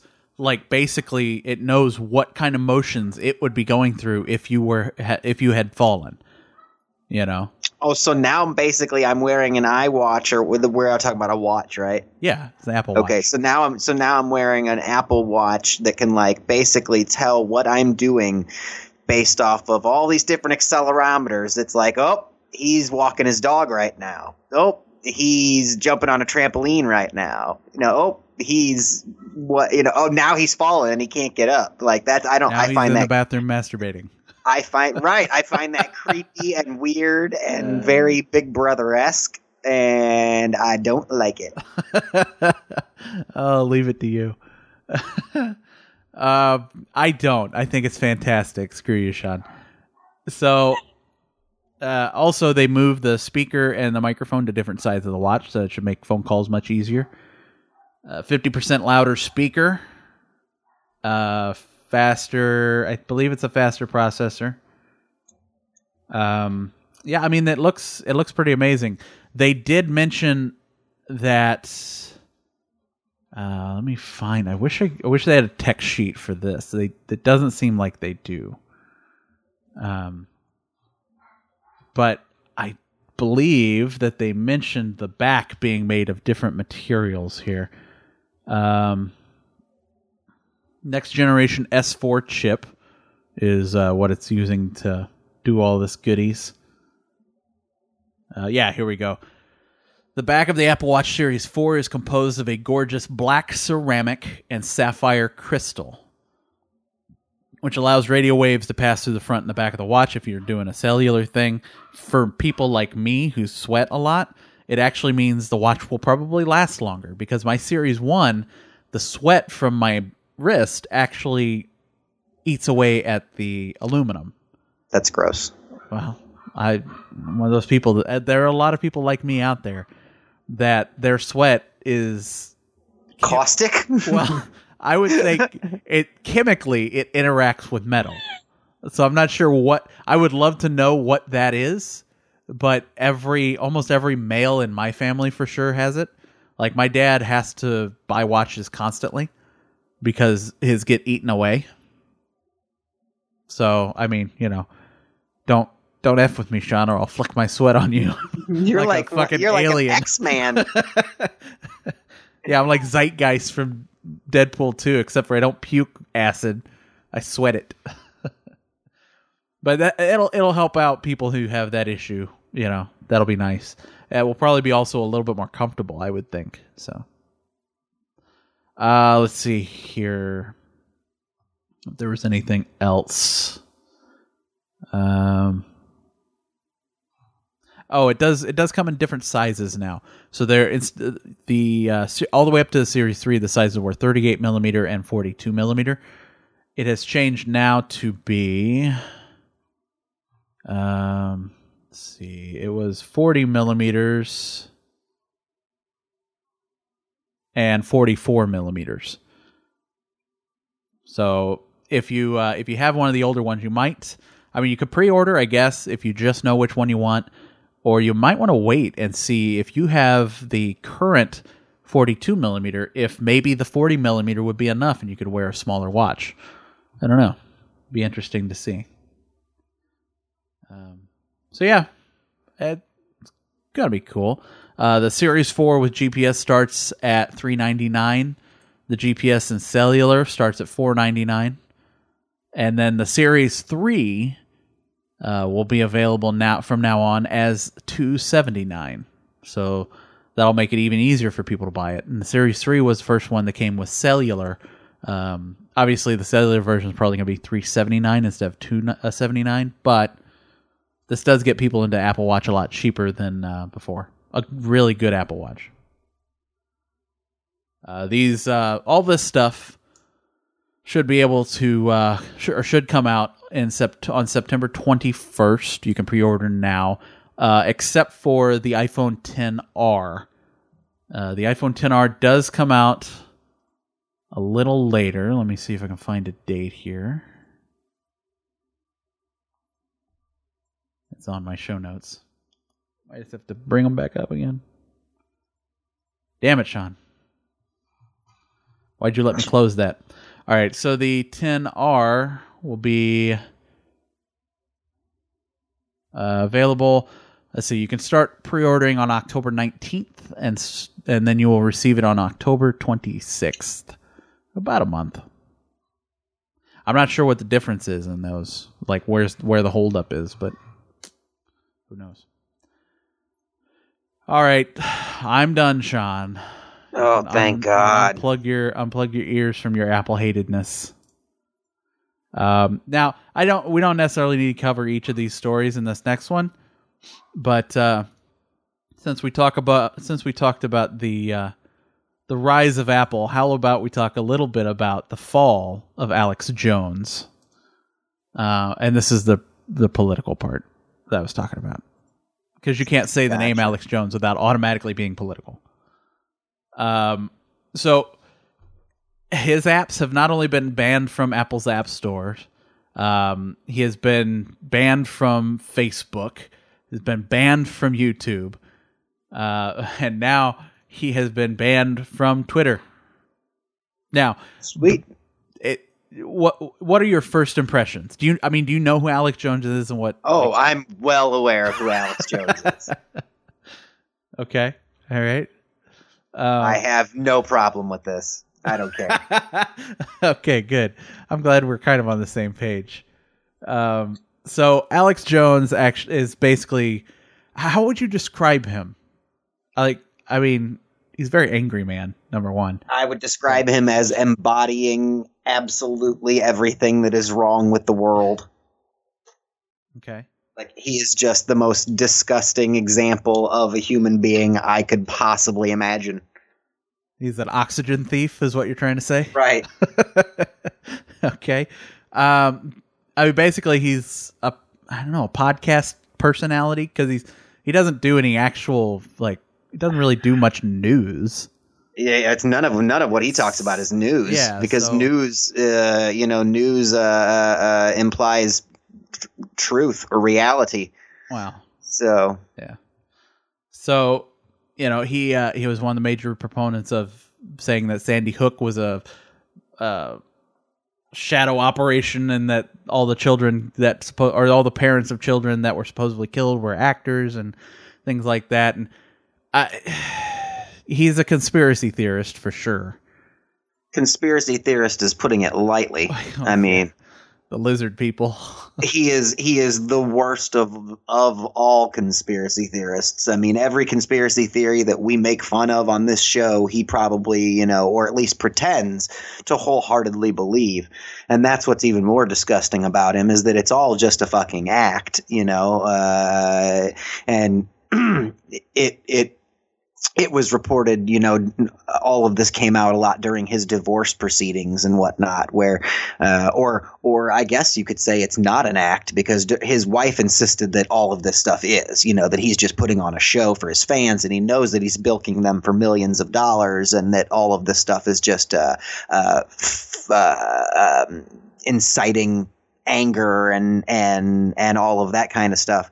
But during his divorce proceedings, he refused to acknowledge any of that, you know, and insisted that everything he says is the truth. And basically, if I remember correctly, it resulted in him losing custody of his children, you know, because he was unwilling to give up the character that he portrays on TV, you know. And that's just, or on the radio or on his podcast or whatever form of the InfoWars that you're listening to or whatever. Okay. So do you think, obviously you think Twitter, Facebook, YouTube, and Apple were all justified in banning him? Sure. Absolutely. Okay. So his defense is going to be free speech. So how do you figure you get around that? How is this not stifling free speech? Facebook and YouTube and Spotify, like these are all businesses. Like they're all companies that have the right to run their business the way they run their business. You have freedom of speech. That doesn't mean that Facebook must give you a platform to speak your mind. Like, you know, if you there's no law saying that Alex Jones, I mean, he can have his own info. No one's taking down the InfoWars website. You know, if he wants a social media platform to spout his bullshit, create your own. You know, there's nothing out there that says that Apple and Facebook and YouTube and all these other companies need to give you a platform. That's not what freedom of speech is. I'm so glad we agree on this. I figured we would, but there was always that chance. So yes, I agree completely. When the First Amendment, the freedom of speech, protects your free speech against the government. It does not protect it against companies. I mean, because like Sean said, these are businesses. If Walmart doesn't like the way you dress, they'll show you the door. And it doesn't protect you against the consequences of your speech. Exactly. Every time somebody says something asinine on Fox News or on, you know, on either side, to be completely fair, you know, the first reaction, and then something bad happens. You know, somebody says something asinine or does something disgusting, and then that television show, you know, begins losing sponsors, and then everyone, you know, like with the Roseanne Barr thing, you know. And then the star gets fired or whatever, and then everyone comes to their defense and claims, you know, well, freedom of speech. Why, you know, they have the right to say these things, and it's like, yes, they have the right to say these things, but they don't have like freedom from the consequences of that speech. And if you say something, you have the right to say whatever you want to say, but if it angers that many people and gets that many people up in arms and disgusted over it, then you have absolutely every right to be fired for it. You know, you have the right to walk into a theater, you know, like to use like the old cliche or whatever, like, you know, like you can yell fire in a crowded theater. That's your freedom to do that, but you have no freedom from the consequences of doing that. If it was unnecessary, you know what I mean? Like if you do that and it was the right thing to do, you're a hero. If you do it and it was at the wrong time, you can do it, but you are probably going to be arrested, you know? Yep. So it's not a question of free speech. I agree completely. Goody. So yeah, he's been pretty much cut down to size, and on his program he did say the more I'm persecuted, the stronger I get. Well, no. So his traffic to all of his different platforms has basically been cut in half, I believe. So let's see. In the 3 weeks before, and this comes from the New York Times, 3 weeks before the August 6th bans, InfoWars had a daily average of nearly 1.4 million visits to his website and views of videos posted on his main YouTube and Facebook pages. In the 3 weeks after, and this is before Twitter, but the 3 weeks after, that went down to 715,000. So, no, Alex, that's not the way it works. Sorry, buddy, but you're just too angry of a dude. I mean, he's just a blatant liar. He's just a blatant purveyor of false information. Yeah, that too. Oh well, what are you gonna do? So, from the low times of Alex Jones to the high times of Elon Musk. Tesla's CEO went on the Joe Rogan podcast, talked about some amazing things, by the way. If you haven't listened to the episode, I am not a Joe Rogan fan. I think what he does is absolutely fantastic and needs to keep doing it. But it just doesn't... I've just never gotten really into his show. However, I am a huge Elon Musk fan, so I had to listen to the Elon Musk interview. And I mean, as you know, I don't like listen to a whole lot of. I used to listen to a lot of podcasts, and I listened to several episodes of Rogan's show, and I enjoy his show. I really have never been a huge Joe Rogan fan, but I've always gravitated and seen and enjoyed like little bits of like everything that he's done. Like even if it was like hosting Fear Factor, like I remember watching Fear Factor when it was on TV and enjoying it when it first came out. And his podcast was one of the first podcasts that I listened to, along with Kevin Smith's stuff. And even going all the way back to when he was on News Radio. Come on, that was a great TV show, you know.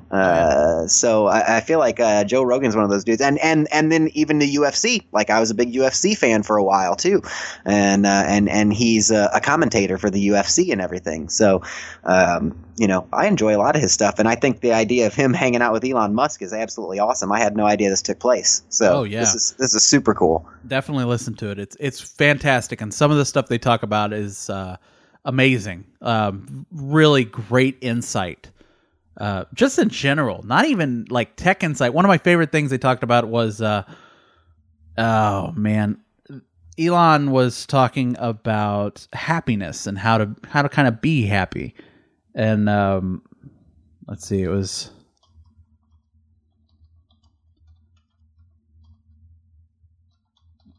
trying to think. Okay,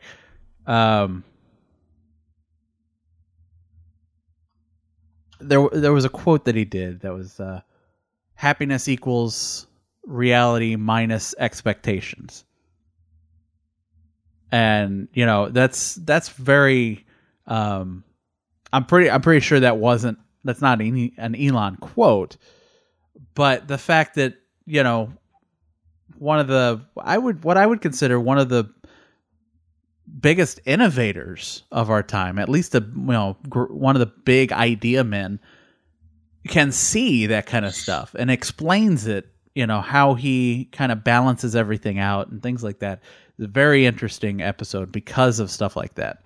Apparently he smokes a joint the whole time or something. Yeah, well, he definitely lights himself up a nice spliff while he's, they smoke some weed while they're doing it. This picture of him in the article is hilarious. Awesome. I love there were so many memes that came out, just absolutely amazing memes. As soon as I heard that he did this, I'm like, I had two different feelings. I'm like, holy shit, I'm glad I don't own stock in Tesla. Because it did take a hell of a hit. And then the other part of me is like, fucking right, dude. Just do it. You know? He's always been one of those dudes who just does whatever the hell he wants to do. I mean, one joint is not going to make Elon Musk run Tesla into the goddamn ground. All right? That's just the way it works. So the fact that he was like, yeah, I mean, awesome. Actually makes me love Elon Musk and Tesla even more. You know, I mean, if this guy is willing to do this in a public forum, it's like, man, rock on, Elon. This is why I'm glad we're friends. You know, I mean, because all of you know me and Elon, we go way back. So I don't think this was a direct result of this. However, it did happen. Also, in the article for the show notes, the chief accounting officer, Dave Morton, for Tesla, has left. There was another one. Let's see here. Another executive. Yeah. HR chief Gabby Toledano has confirmed that she hung up her boots at Tesla. Yeah. Telling Bloomberg she was extending her leave of absence by making it a permanent thing. So I think the speed of the company in general is just too much for some people. This is what the Dave Morton had said. Let's see here. Since I joined Tesla on August 6th, the level of public attention placed on the company, as well as the pace within the company, have exceeded my expectations. As a result, this caused me to reconsider my future. So I think it's just too much spotlight and too much speed for people. And this looks like Elon is trying to slow things down a little bit. I don't know about that. I think it's this kind of stuff where I think by them saying the pace of the company is them saying like we can't keep up with him. You know what I mean? Like I think like he just like you said he just doesn't give a shit. Like he does what he wants to do and he's got the money to do it. And if he says we're going to do it in this amount of time, then we're going to do it in this amount of time. And some people can't handle that kind of business. Yeah, but that's what you have to do. I mean, if you're going That's what it takes to be an innovator. Yeah, exactly. You know, all of the big innovators of our time, that's what they had to do. They have a vision. They know it can be done. They just have to find the people that are willing to make it happen. So, very cool. Super happy about that. And like I said, if you haven't listened to the episode, definitely go listen to it. It is a fantastic ride to work, for sure. Okay, last one, and I'm going to try not to get too angry about this because it feels like my voice is about to give way. Ajit Pai. I love the pictures, by the way, that all the articles come up with when they're talking about him. They're all just so great. They're like the weirdest faces. And this one, at least you can't see his giant grill, you know? He's got his lips wrapped around it. But the face he's making, it looks like a puppet. I don't know. So the article in the show notes here is about, obviously, net neutrality and a company that went through and tested traffic throttling. Let's see here. The app, I'm trying to find the actual name of the company here. The app is called like Wehe, Wehe. I downloaded this and I don't think it worked. But that could be on the telco side from what this article is basically telling me. The app basically ran tests from people's phones and tried to see if there was differentiation between, you know, like access to YouTube, access to Netflix, and all the video streaming services and all that. If that traffic was being throttled, you know, slowed down in order to prioritize other traffic, you know, exactly what net neutrality exactly what it prohibited. Yeah, exactly what it prohibited. And exactly what the carriers and everyone said they weren't going to do if net neutrality got repealed. Why would we want to do that? No. So, over 500,000 tests looked at 2,000 ISPs worldwide. The app was downloaded by 100,000 people. So that says in this article from Gizmodo This amounts to one of the largest studies of its kind. Verizon appears to be the biggest culprit, with 11,100 instances of what researchers call differentiation, most of which involves throttling. AT&T was spotted treating traffic... there's my AT&T.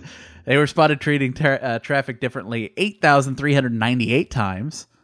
And then they identified T-Mobile, which surprised me, doing it almost 3,900 times. Let's see here. They're saying that this wasn't minor throttling. So Bloomberg gives an example of a recent test wherein Netflix speeds were 1.77 megabits per second on T-Mobile, compared with the 6.62 megabits per second speed available to other traffic on the network at the same time. So that means that, it's 3 or 4 times faster to browse to a web page than it is to watch Netflix. So the people behind the Weehy app are saying that YouTube, Amazon Prime Video, and NBC Sports have been throttled in similar ways. Let's see here. Okay, here we go. Verizon, AT&T, Mobile all told Bloomberg that these instances of differentiation simply meant that they were managing internet traffic. Quote, and people probably don't notice because the video still streams at DVD quality levels, Bloomberg reports.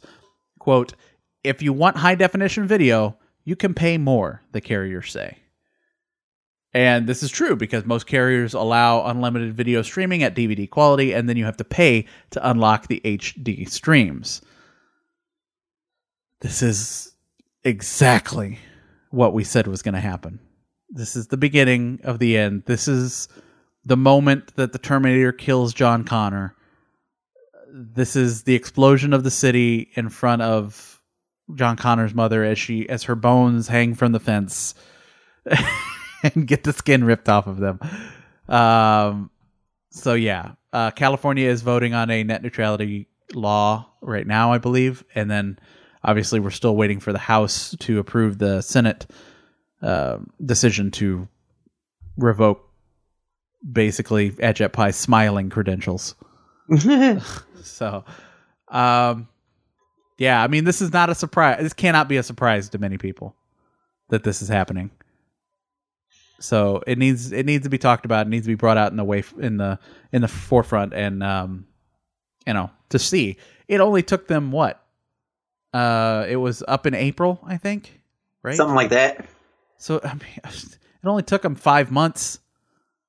I'm surprised it didn't happen the next week, but Oh, I'm sure it did. We just didn't have enough data to do a test at that time. Exactly. It happened slow enough. We are all frogs in a pot of water, and when they took away net neutrality, they put it on the burner and started the heat.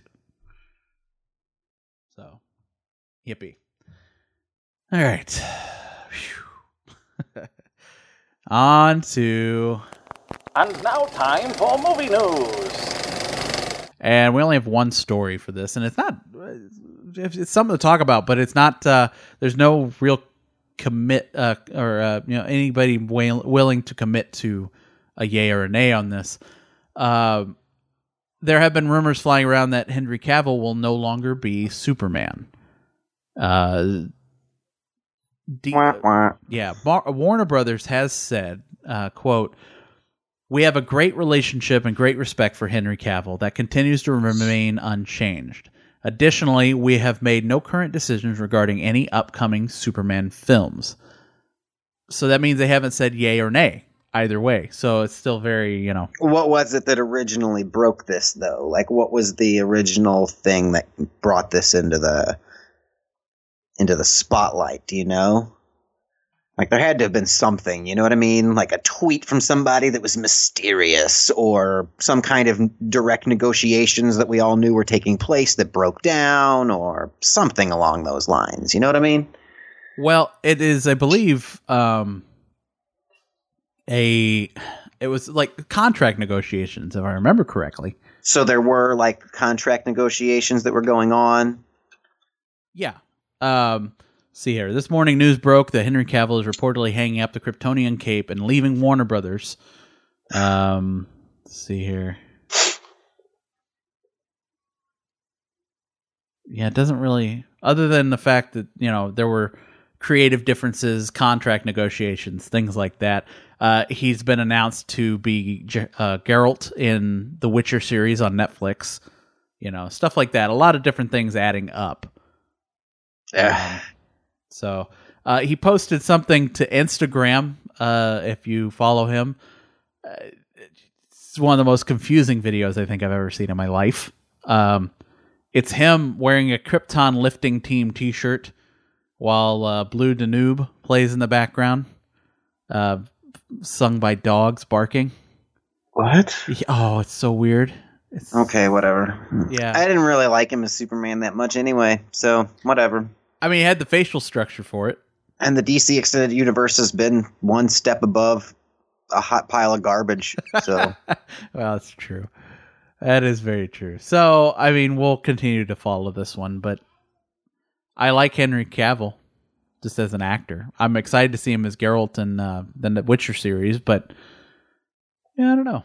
I've seen him in stuff before. I thought he was all right, but I just did. And honestly, it's probably not his fault that I don't really like the Superman stuff. I think it's more the writing. I just don't care for Superman. Yeah, I think Superman's kind of a lazy character to begin with. When you create a superhero that's like, I can do everything and I'm the strongest and best at everything. It's just, It's easy. It's lazy. Yep. This is very true. All right. So let's see here. We'll go into my LOL. LOL. OMG. Daddy's here. Was that? This one's so weird. I want to get your take on this. Okay, so do you know what a deep fake is? Sure. Okay, so what if which tells you a lot about me, I guess. Well, we're not going to say too much about that, but right. So a deep fake is basically whenever you take a porn video and put a celebrity's face on one of the people or two of the people, who knows.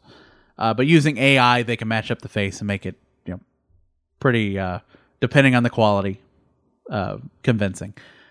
A company, obviously, that's not kosher with most people. Most, celebrities who have their faces put on whatever. However, one company that has been known to do this has now started looking into a service that will allow you to pay to put your own face in a porn film. I forget how they put it here. They were saying this basically more a more enriching erotic experience, to basically watch what would I guess be yourself in a porn. I don't know how I feel about this. I'm very mixed because this is weird. It is super weird because I don't know if I'd want to watch myself. Like, I don't know. I don't know. I mean, I guess how how deep into this conversation do you really want to get? I mean, I guess it kind of depends on your pornographic preferences, for someone who prefers like POV style pornography. You're already watching pornography that in one way, shape, or form is meant to put you in the role of one of the actors or actresses. Yeah, that's true. So if you are one of those people, then I could definitely see the appeal to this type of pornography. And if you were the type of person who doesn't typically go for POV style because you prefer like a voyeur a third party perspective, then I feel like, I don't know, maybe you would like it because you get to maintain that third party perspective, but see yourself involved in the action. Or maybe you wouldn't like it because that's why you specifically want the third party's perspective, because you prefer the, voyeur, I don't know, the voyeur experience, if you will. So I don't know. I can see the appeal both ways. I don't know. I give this my stamp of approval, marketing wise. I feel like it's a decent idea. Okay. It's weird. It is weird. I see both sides of it. But yeah, I don't know. So what is this going to cost me? There are no. What's that site again? Can I pre-order? Right. Is there a list I need to sign up for? No, there is no real marketing details yet. The company is called Naughty America. Oh, I'm familiar. Oh man. So yeah, I guess if that's your shtick, get on it. Man. Oh man. That's fun. Wow. Okay. All right. So let's see here. Next, flicks. We are going to be talking about movies from September 17th through September 30th. So let me go September 2018. And the 17th. Okay.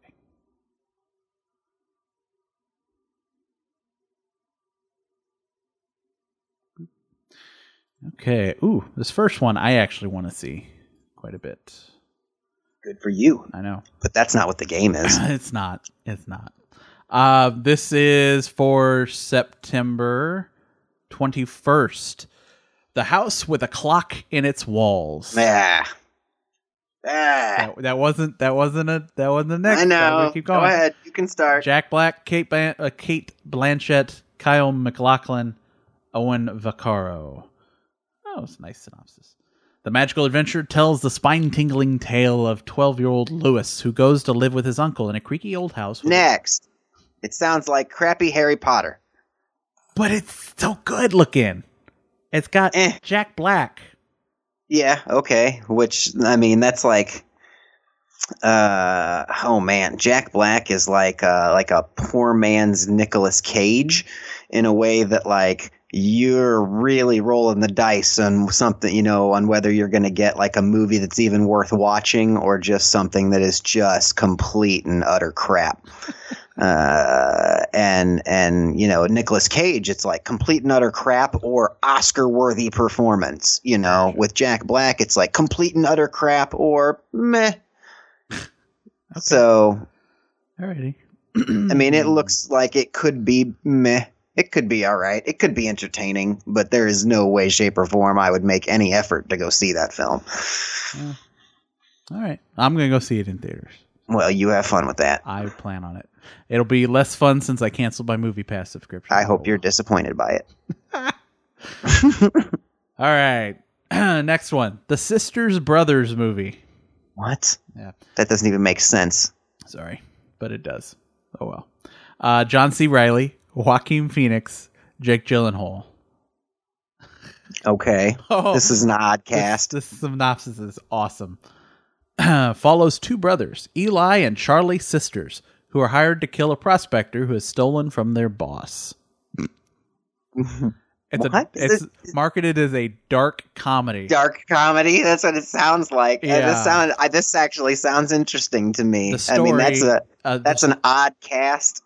John C. Reilly is funny. I know, right? So Joaquin Phoenix is just weird. And who was the third cast member that they mentioned? Jake Gyllenhaal. Jake Gyllenhaal. He can be funny as well. So yeah, that's an odd one. Yeah, I give it a chance. That's cool looking. Okay, let's see here.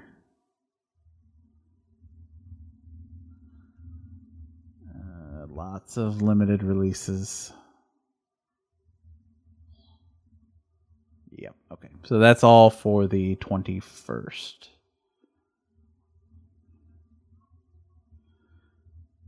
And now on to the 28th. Oh, gosh. Hellfest. Amy Forsyth, Rain Edwards, Bex Taylor Klaus. Don't know any of them. No. Oh, man. College student Natalie is visiting her childhood best friend Brooke and her roommate Taylor. If it was any other time of Next. year, I'm already God, done with this. It's so long. It's a horror movie. I could tell by the title, and I was waiting for some kind of, premise or synopsis or something, but, that first sentence, I don't need 3 high school girl names or whatever, like that's not enough. You need to hit me with some info. Okay, let's see here. Got 3 more. Next one, Night School. Kevin Hart. Oh, I've seen the previews for this. Tiffany Haddish, Rob Riggle, Romany Malco. Nice. Follows a group of misfits who are forced to attend adult classes in the long shot chance they'll pass the GED exam. Looks funny. Yeah. I like Kevin Hart. He's funny. Yeah, that's gonna be cool. I love Kevin Hart. That's a funny guy right there. Okay. Smallfoot. Channing Tatum, Gina Rodriguez, Zendaya, James Corden, Common, LeBron James. Yeah. Smallfoot turns a Bigfoot legend upside down when a bright young Yeti finds something he thought he didn't exist. A human. News of his Smallfoot. Next. Doesn't need any more than that. It's animated. Yeah, I know. I've seen the previews for it, but it looks all right. I guess maybe I'd watch it on Netflix or something. I don't know. I don't know. I don't know what about it, because I'm usually a pretty big fan of animated stuff. But there's something about that one that I'm just like, I don't think I'm gonna like that one too much. I got to use a different voice for this one. Little Women. Ooh. Leah Thompson, Ian Boca, Lucas Gribble, Bart Johnson, Sarah Davenport. I wish I could have some calming music behind me. Is this just a film adaptation of the book? Maybe. Sisters and Dreams are unique in their ability to inspire, encourage, and change the world. That's what it sounds like. For 150 years. Next. I mean, haven't they made Little Women into a film before? Yes. I mean, yeah. Little Women tells the story of the same beloved sisters to a new generation. That's the tagline. It's the exact same, story. Yeah. Okay. So that is all the movies. That's all the things. Sean, what the hell are you up to? Okay, so I think the last time we recorded, I talked about getting a work phone, so I was forced into an Apple iPhone, right? And so I kind of felt, while carrying these 2 phones, a newer Apple iPhone and my old S5, that it was time to upgrade my personal phone, because number one, I had already replaced the battery in it with an aftermarket battery, and even that aftermarket battery was beginning to lose the ability to sustain a charge. So, and I didn't want to begin using the iPhone more and, start liking it for any reason. So I decided it was time to upgrade my personal cell phone. So I went ahead and I went to the AT&T store and upgraded my S5 to the S9. So I now have a new Galaxy S9. I'm liking it. It's pretty cool so far. The only There's only been a few things that I didn't really like. So like the main thing that comes to my head right now, and you may know something about this or like recognize the issue, is in regards to like when I'm using my Audible app. Okay. Mm-hmm. So on my old phone, when I would be like listening to my Audible app in the car, and I would want to like pause or whatnot, I could just basically look at the lock screen of my phone, just hit the button to wake it up, and the controls that would appear across the screen were pause, play, and rewind for 30 seconds. And with this S9, the controls that appear on just the lock screen, if I wake the phone up, do not include the like rewind for 30 seconds feature. And I find that I use that a lot while I'm driving because I'll miss something or whatever because I was paying attention to the road and I'll want to hit 30 seconds back real quick. And on this S9, I have to not only wake the phone up, but I have to swipe the screen and have the app open for the the car controls. It has like specific car controls, with like large buttons and stuff like that. And that has the 30-second rewind feature, but the controls that are available on the lock screen don't. And I haven't figured if there's a way to change that yet. I haven't figured that out or even bothered to check. But that's one of the little features that I've not particularly cared for, but other than that, like I like the phone, I like the shape and size. It feels good in my hand. The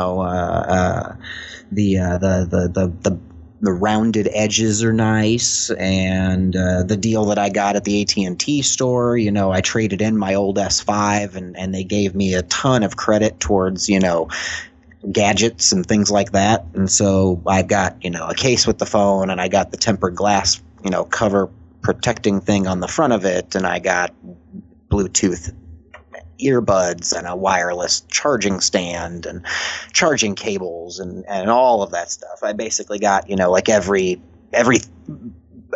accessory that you could offer for the phone in exchange for trading in my old one and everything. So it was a pretty good deal, to be honest. And they were buy one get one free phones at the time. And if we had thought about it in advance or whatnot, my wife and I could have she could have switched her carriers and all that kind of stuff, but we didn't. So I didn't take advantage of the buy one get one free. All you have to do is add a line. But I did take advantage of trading in my phone and getting a bunch of the accessories and everything. So I'm pretty happy with the phone so far. So, and like I said, it's kept me from utilizing that iPhone in any way, shape, or form whatsoever so far. Which is really the important bit, right? That's what you're looking for your lock screen stuff. Is should be in the settings of the Audible app. I think you can edit what buttons show up there. Okay, I'll look and see if I can. But yeah, that's the only thing. Other than that, like some of the notifications have changed, like the way things notify you or like what information is displayed. There's just like little tweaks here and there, and a lot of it is just more, me. Like I don't like change, and so I want it to look just the exact same way it did before, and things like that, and so little things like that bother me, but they're not necessarily related to the functionality of the phone or anything. So. Gotcha. Well, welcome to the future. Right.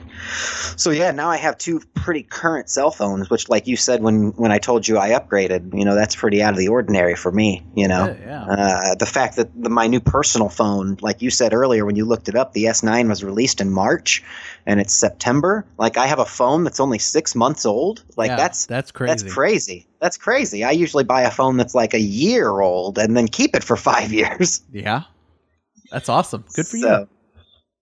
Let's see. Other than upgrading to the phone, in regards to watching some stuff on TV and whatnot, I noticed on Friday night, haven't finished it yet, but the newest season of BoJack Horseman is available on Netflix. So I think we watched like the first 4 or 5 episodes, something like that, on Friday night. Probably pick up some more this afternoon. But if you're a fan of BoJack Horseman on Netflix, they've got the newest season available. And as we talked about previously on the podcast, and I've seen commercials for on Comedy Central, the first 4 seasons, I believe, are going to be available very shortly on Comedy Central on cable. So if you don't have Netflix and you've heard of the show, you can catch it in syndication on Comedy Central soon as well. So awesome. And then last but not least, I believe during the last podcast, we discussed how I had finally managed to catch up and watch Deadpool 2, right? And so since the last recording, I have also managed to finally watch Infinity War. So I had avoided most spoilers, for the longest time, and finally managed to rent it from the Redbox when it came out for, Blu-ray rental. And watched that, I think, 2 weekends ago. So, man, that was a really good movie. It was. Did I ever show you the little video that someone had posted online that said me right after watching Infinity War? And it's the part at the very beginning of Rick and Morty season 3, I believe. Oh, where they're they're in the beaten car. Up and then they're in the car, right? They're just crying. Yeah, because Rick's like, I had no control over that situation. Yeah. Oh. Yeah, it was a really good movie. I thought they did an even better job, incorporating all the different characters into one feature film. I think they did an even better job in this one than they did in the first Avengers movie, because there were just so many characters, and they managed to get everybody in there, except of course for Ant-Man and Hawkeye, I guess. But it was I thought it was really cool, really well done. I loved all the different tie-ins and just all the brief appearances by the different characters. I thought it was a great film. They did a really good job of balancing the humor with the heart-wrenching sadness of the movie. I think the line, I could watch Chris Pratt and Chris Hemsworth, Star-Lord and Thor. I could watch those two in a buddy movie. They were hilarious. And the fact that Thor understands Groot because he took it as an elective in college or whatever he said, that is hilarious. Just some of the stupidest comedy was great. It is good. It is very good. Let's see here. I was trying to play that clip through. Can you hear that? No. Okay, that's the wrong place then. I never remember exactly where I'm supposed to play this for you to hear it. It's I got too many freaking things. That's the problem. That is the problem here.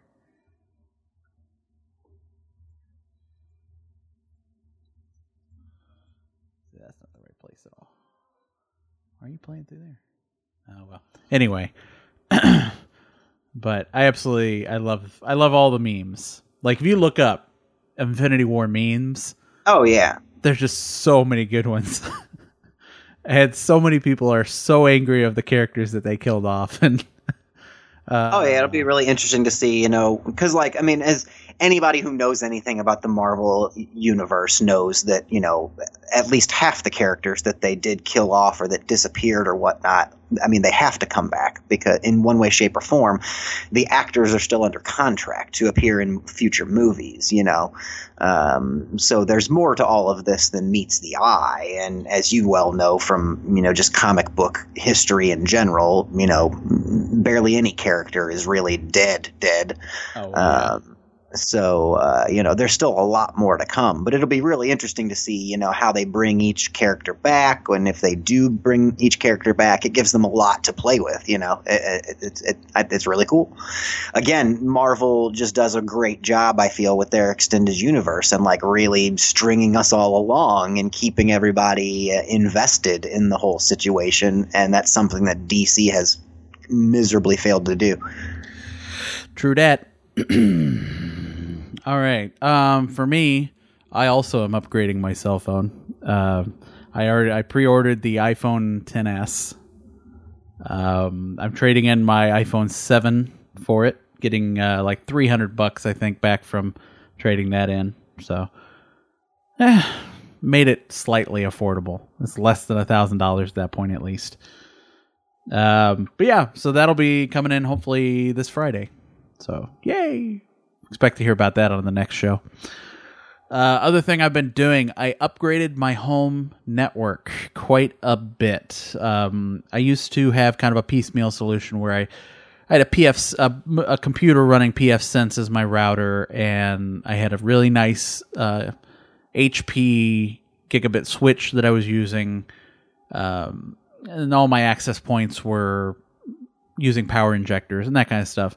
And I've always loved Ubiquiti access points. So I've used them for quite a while, and I had the cloud controller running on a virtual machine on my server. Sean, I don't expect you to actually follow most of this. Nope. But I got the cloud key to manage it. And I'm like, well, hell, if I'm going to get a cloud key, then I need to switch with PoE, power over Ethernet. So I bought a Ubiquiti UniFi switch with power over Ethernet. Now the cloud key can control the switch and the access points. And I mean, if you're going to have 2 of the 3 sections of the UniFi interface glow green and one of them be gray, that just isn't aesthetically pleasing. So I better just buy a Ubiquiti security gateway too. So I bought that. So now I am pretty much Ubiquiti from my modem all the way to my computer. And it is magical, to be honest. The interface, all the settings, how easy it was, how great it is to be able to look at any time and tell you exactly all the statistics going on my network, who's using the most bandwidth, where they are, what access point they're connected to, all this stuff. It's fantastic. I geek out about it very, very hard when I've looked at that interface like every hour for the last couple days. UniFi or Ubiquiti stuff is very cost effective in general. Their APs are amazingly cheap for what they allow you to do. The rest of their equipment is middle of the road. It's not the cheap consumer grade stuff, but it lasts a hell of a lot longer than that. So you expect to pay just a little bit more for it. So yeah, if you're a networking kind of a person, or you just want a hell of a internal network in your home, or if you just have a lot of devices that you have to manage all at once, check out Ubiquiti, because they're doing some pretty awesome things at some pretty decent price ranges. I know that sounded like an ad, but I'm very happy with the price, because I always wanted access points instead of I've gone through so many wireless routers because they just wear out. I use so much wireless data, and I put so much bandwidth through a system that eventually the software just doesn't keep up with me anymore, and I have to reboot my router every day or every few days or every week or whatever. And that's unacceptable. I don't want to have to reboot my router. That's annoying. I'm almost positive that that's the issue that I'm having at my house right now. Like I constantly have to reboot my router because like I can't access like the TiVo upstairs, that's all, networked together and things like that. And my router's probably 7 years old at this point, I would think. So yeah, it's probably time for a new wireless router here as well. Oh yeah. But see, I that's unacceptable to me. If I have to reboot my router any more than once a year, unacceptable. So I've spent so much money on wireless routers, trying to get the best possible wireless router available. I've spent upwards of $200 on a single router before. And the whole Ubiquiti network, I mean, granted, between the access point, the switch, the cloud key, and the router, is about $400 and change. I bought them one piece at a time, but you can buy them all at once if you want. But it's so much better. That access point, before I took it down for the network upgrade, had been online literally for 100 days with absolutely no problems whatsoever. Like, if I didn't have to upgrade this network, it would have still been counting up in days. So something's to be said about spending a little bit more, but getting much higher quality equipment. No. Alrighty. That's all we got for you this week, guys. We'll be back at our same bat time, same bat channel. It was International wasn't it Batman's Day? It was like Batman Day. Yeah, I don't know when it was, but I saw articles about that. Like Kevin Smith, did something special, of course, and it was Batman Day. Okay. Sean, for our sign off, can you do your best Alex Jones impersonation? My best Alex Jones. I can't do an impersonation. No? An impression? Nothing? My my favorite scene of his was when he got all freaked out, red faced, and was screaming and yelling about how we were turning the frogs gay. That there was something in the water turning frogs gay. It was all a conspiracy. Gay frogs. That was very much similar to that. That was good. Hillary, Satan. Gay frogs. They're turning the frogs gay. Turning the frogs gay. I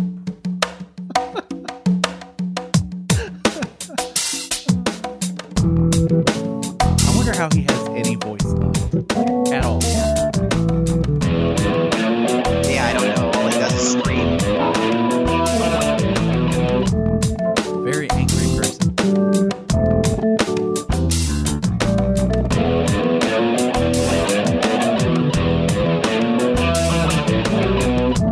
Chemtrails. Ooh, chemtrail. That's a good one. That's a big one.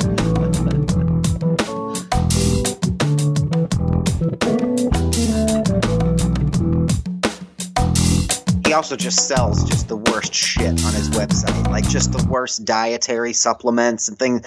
Like just awful, awful stuff. It's disgusting.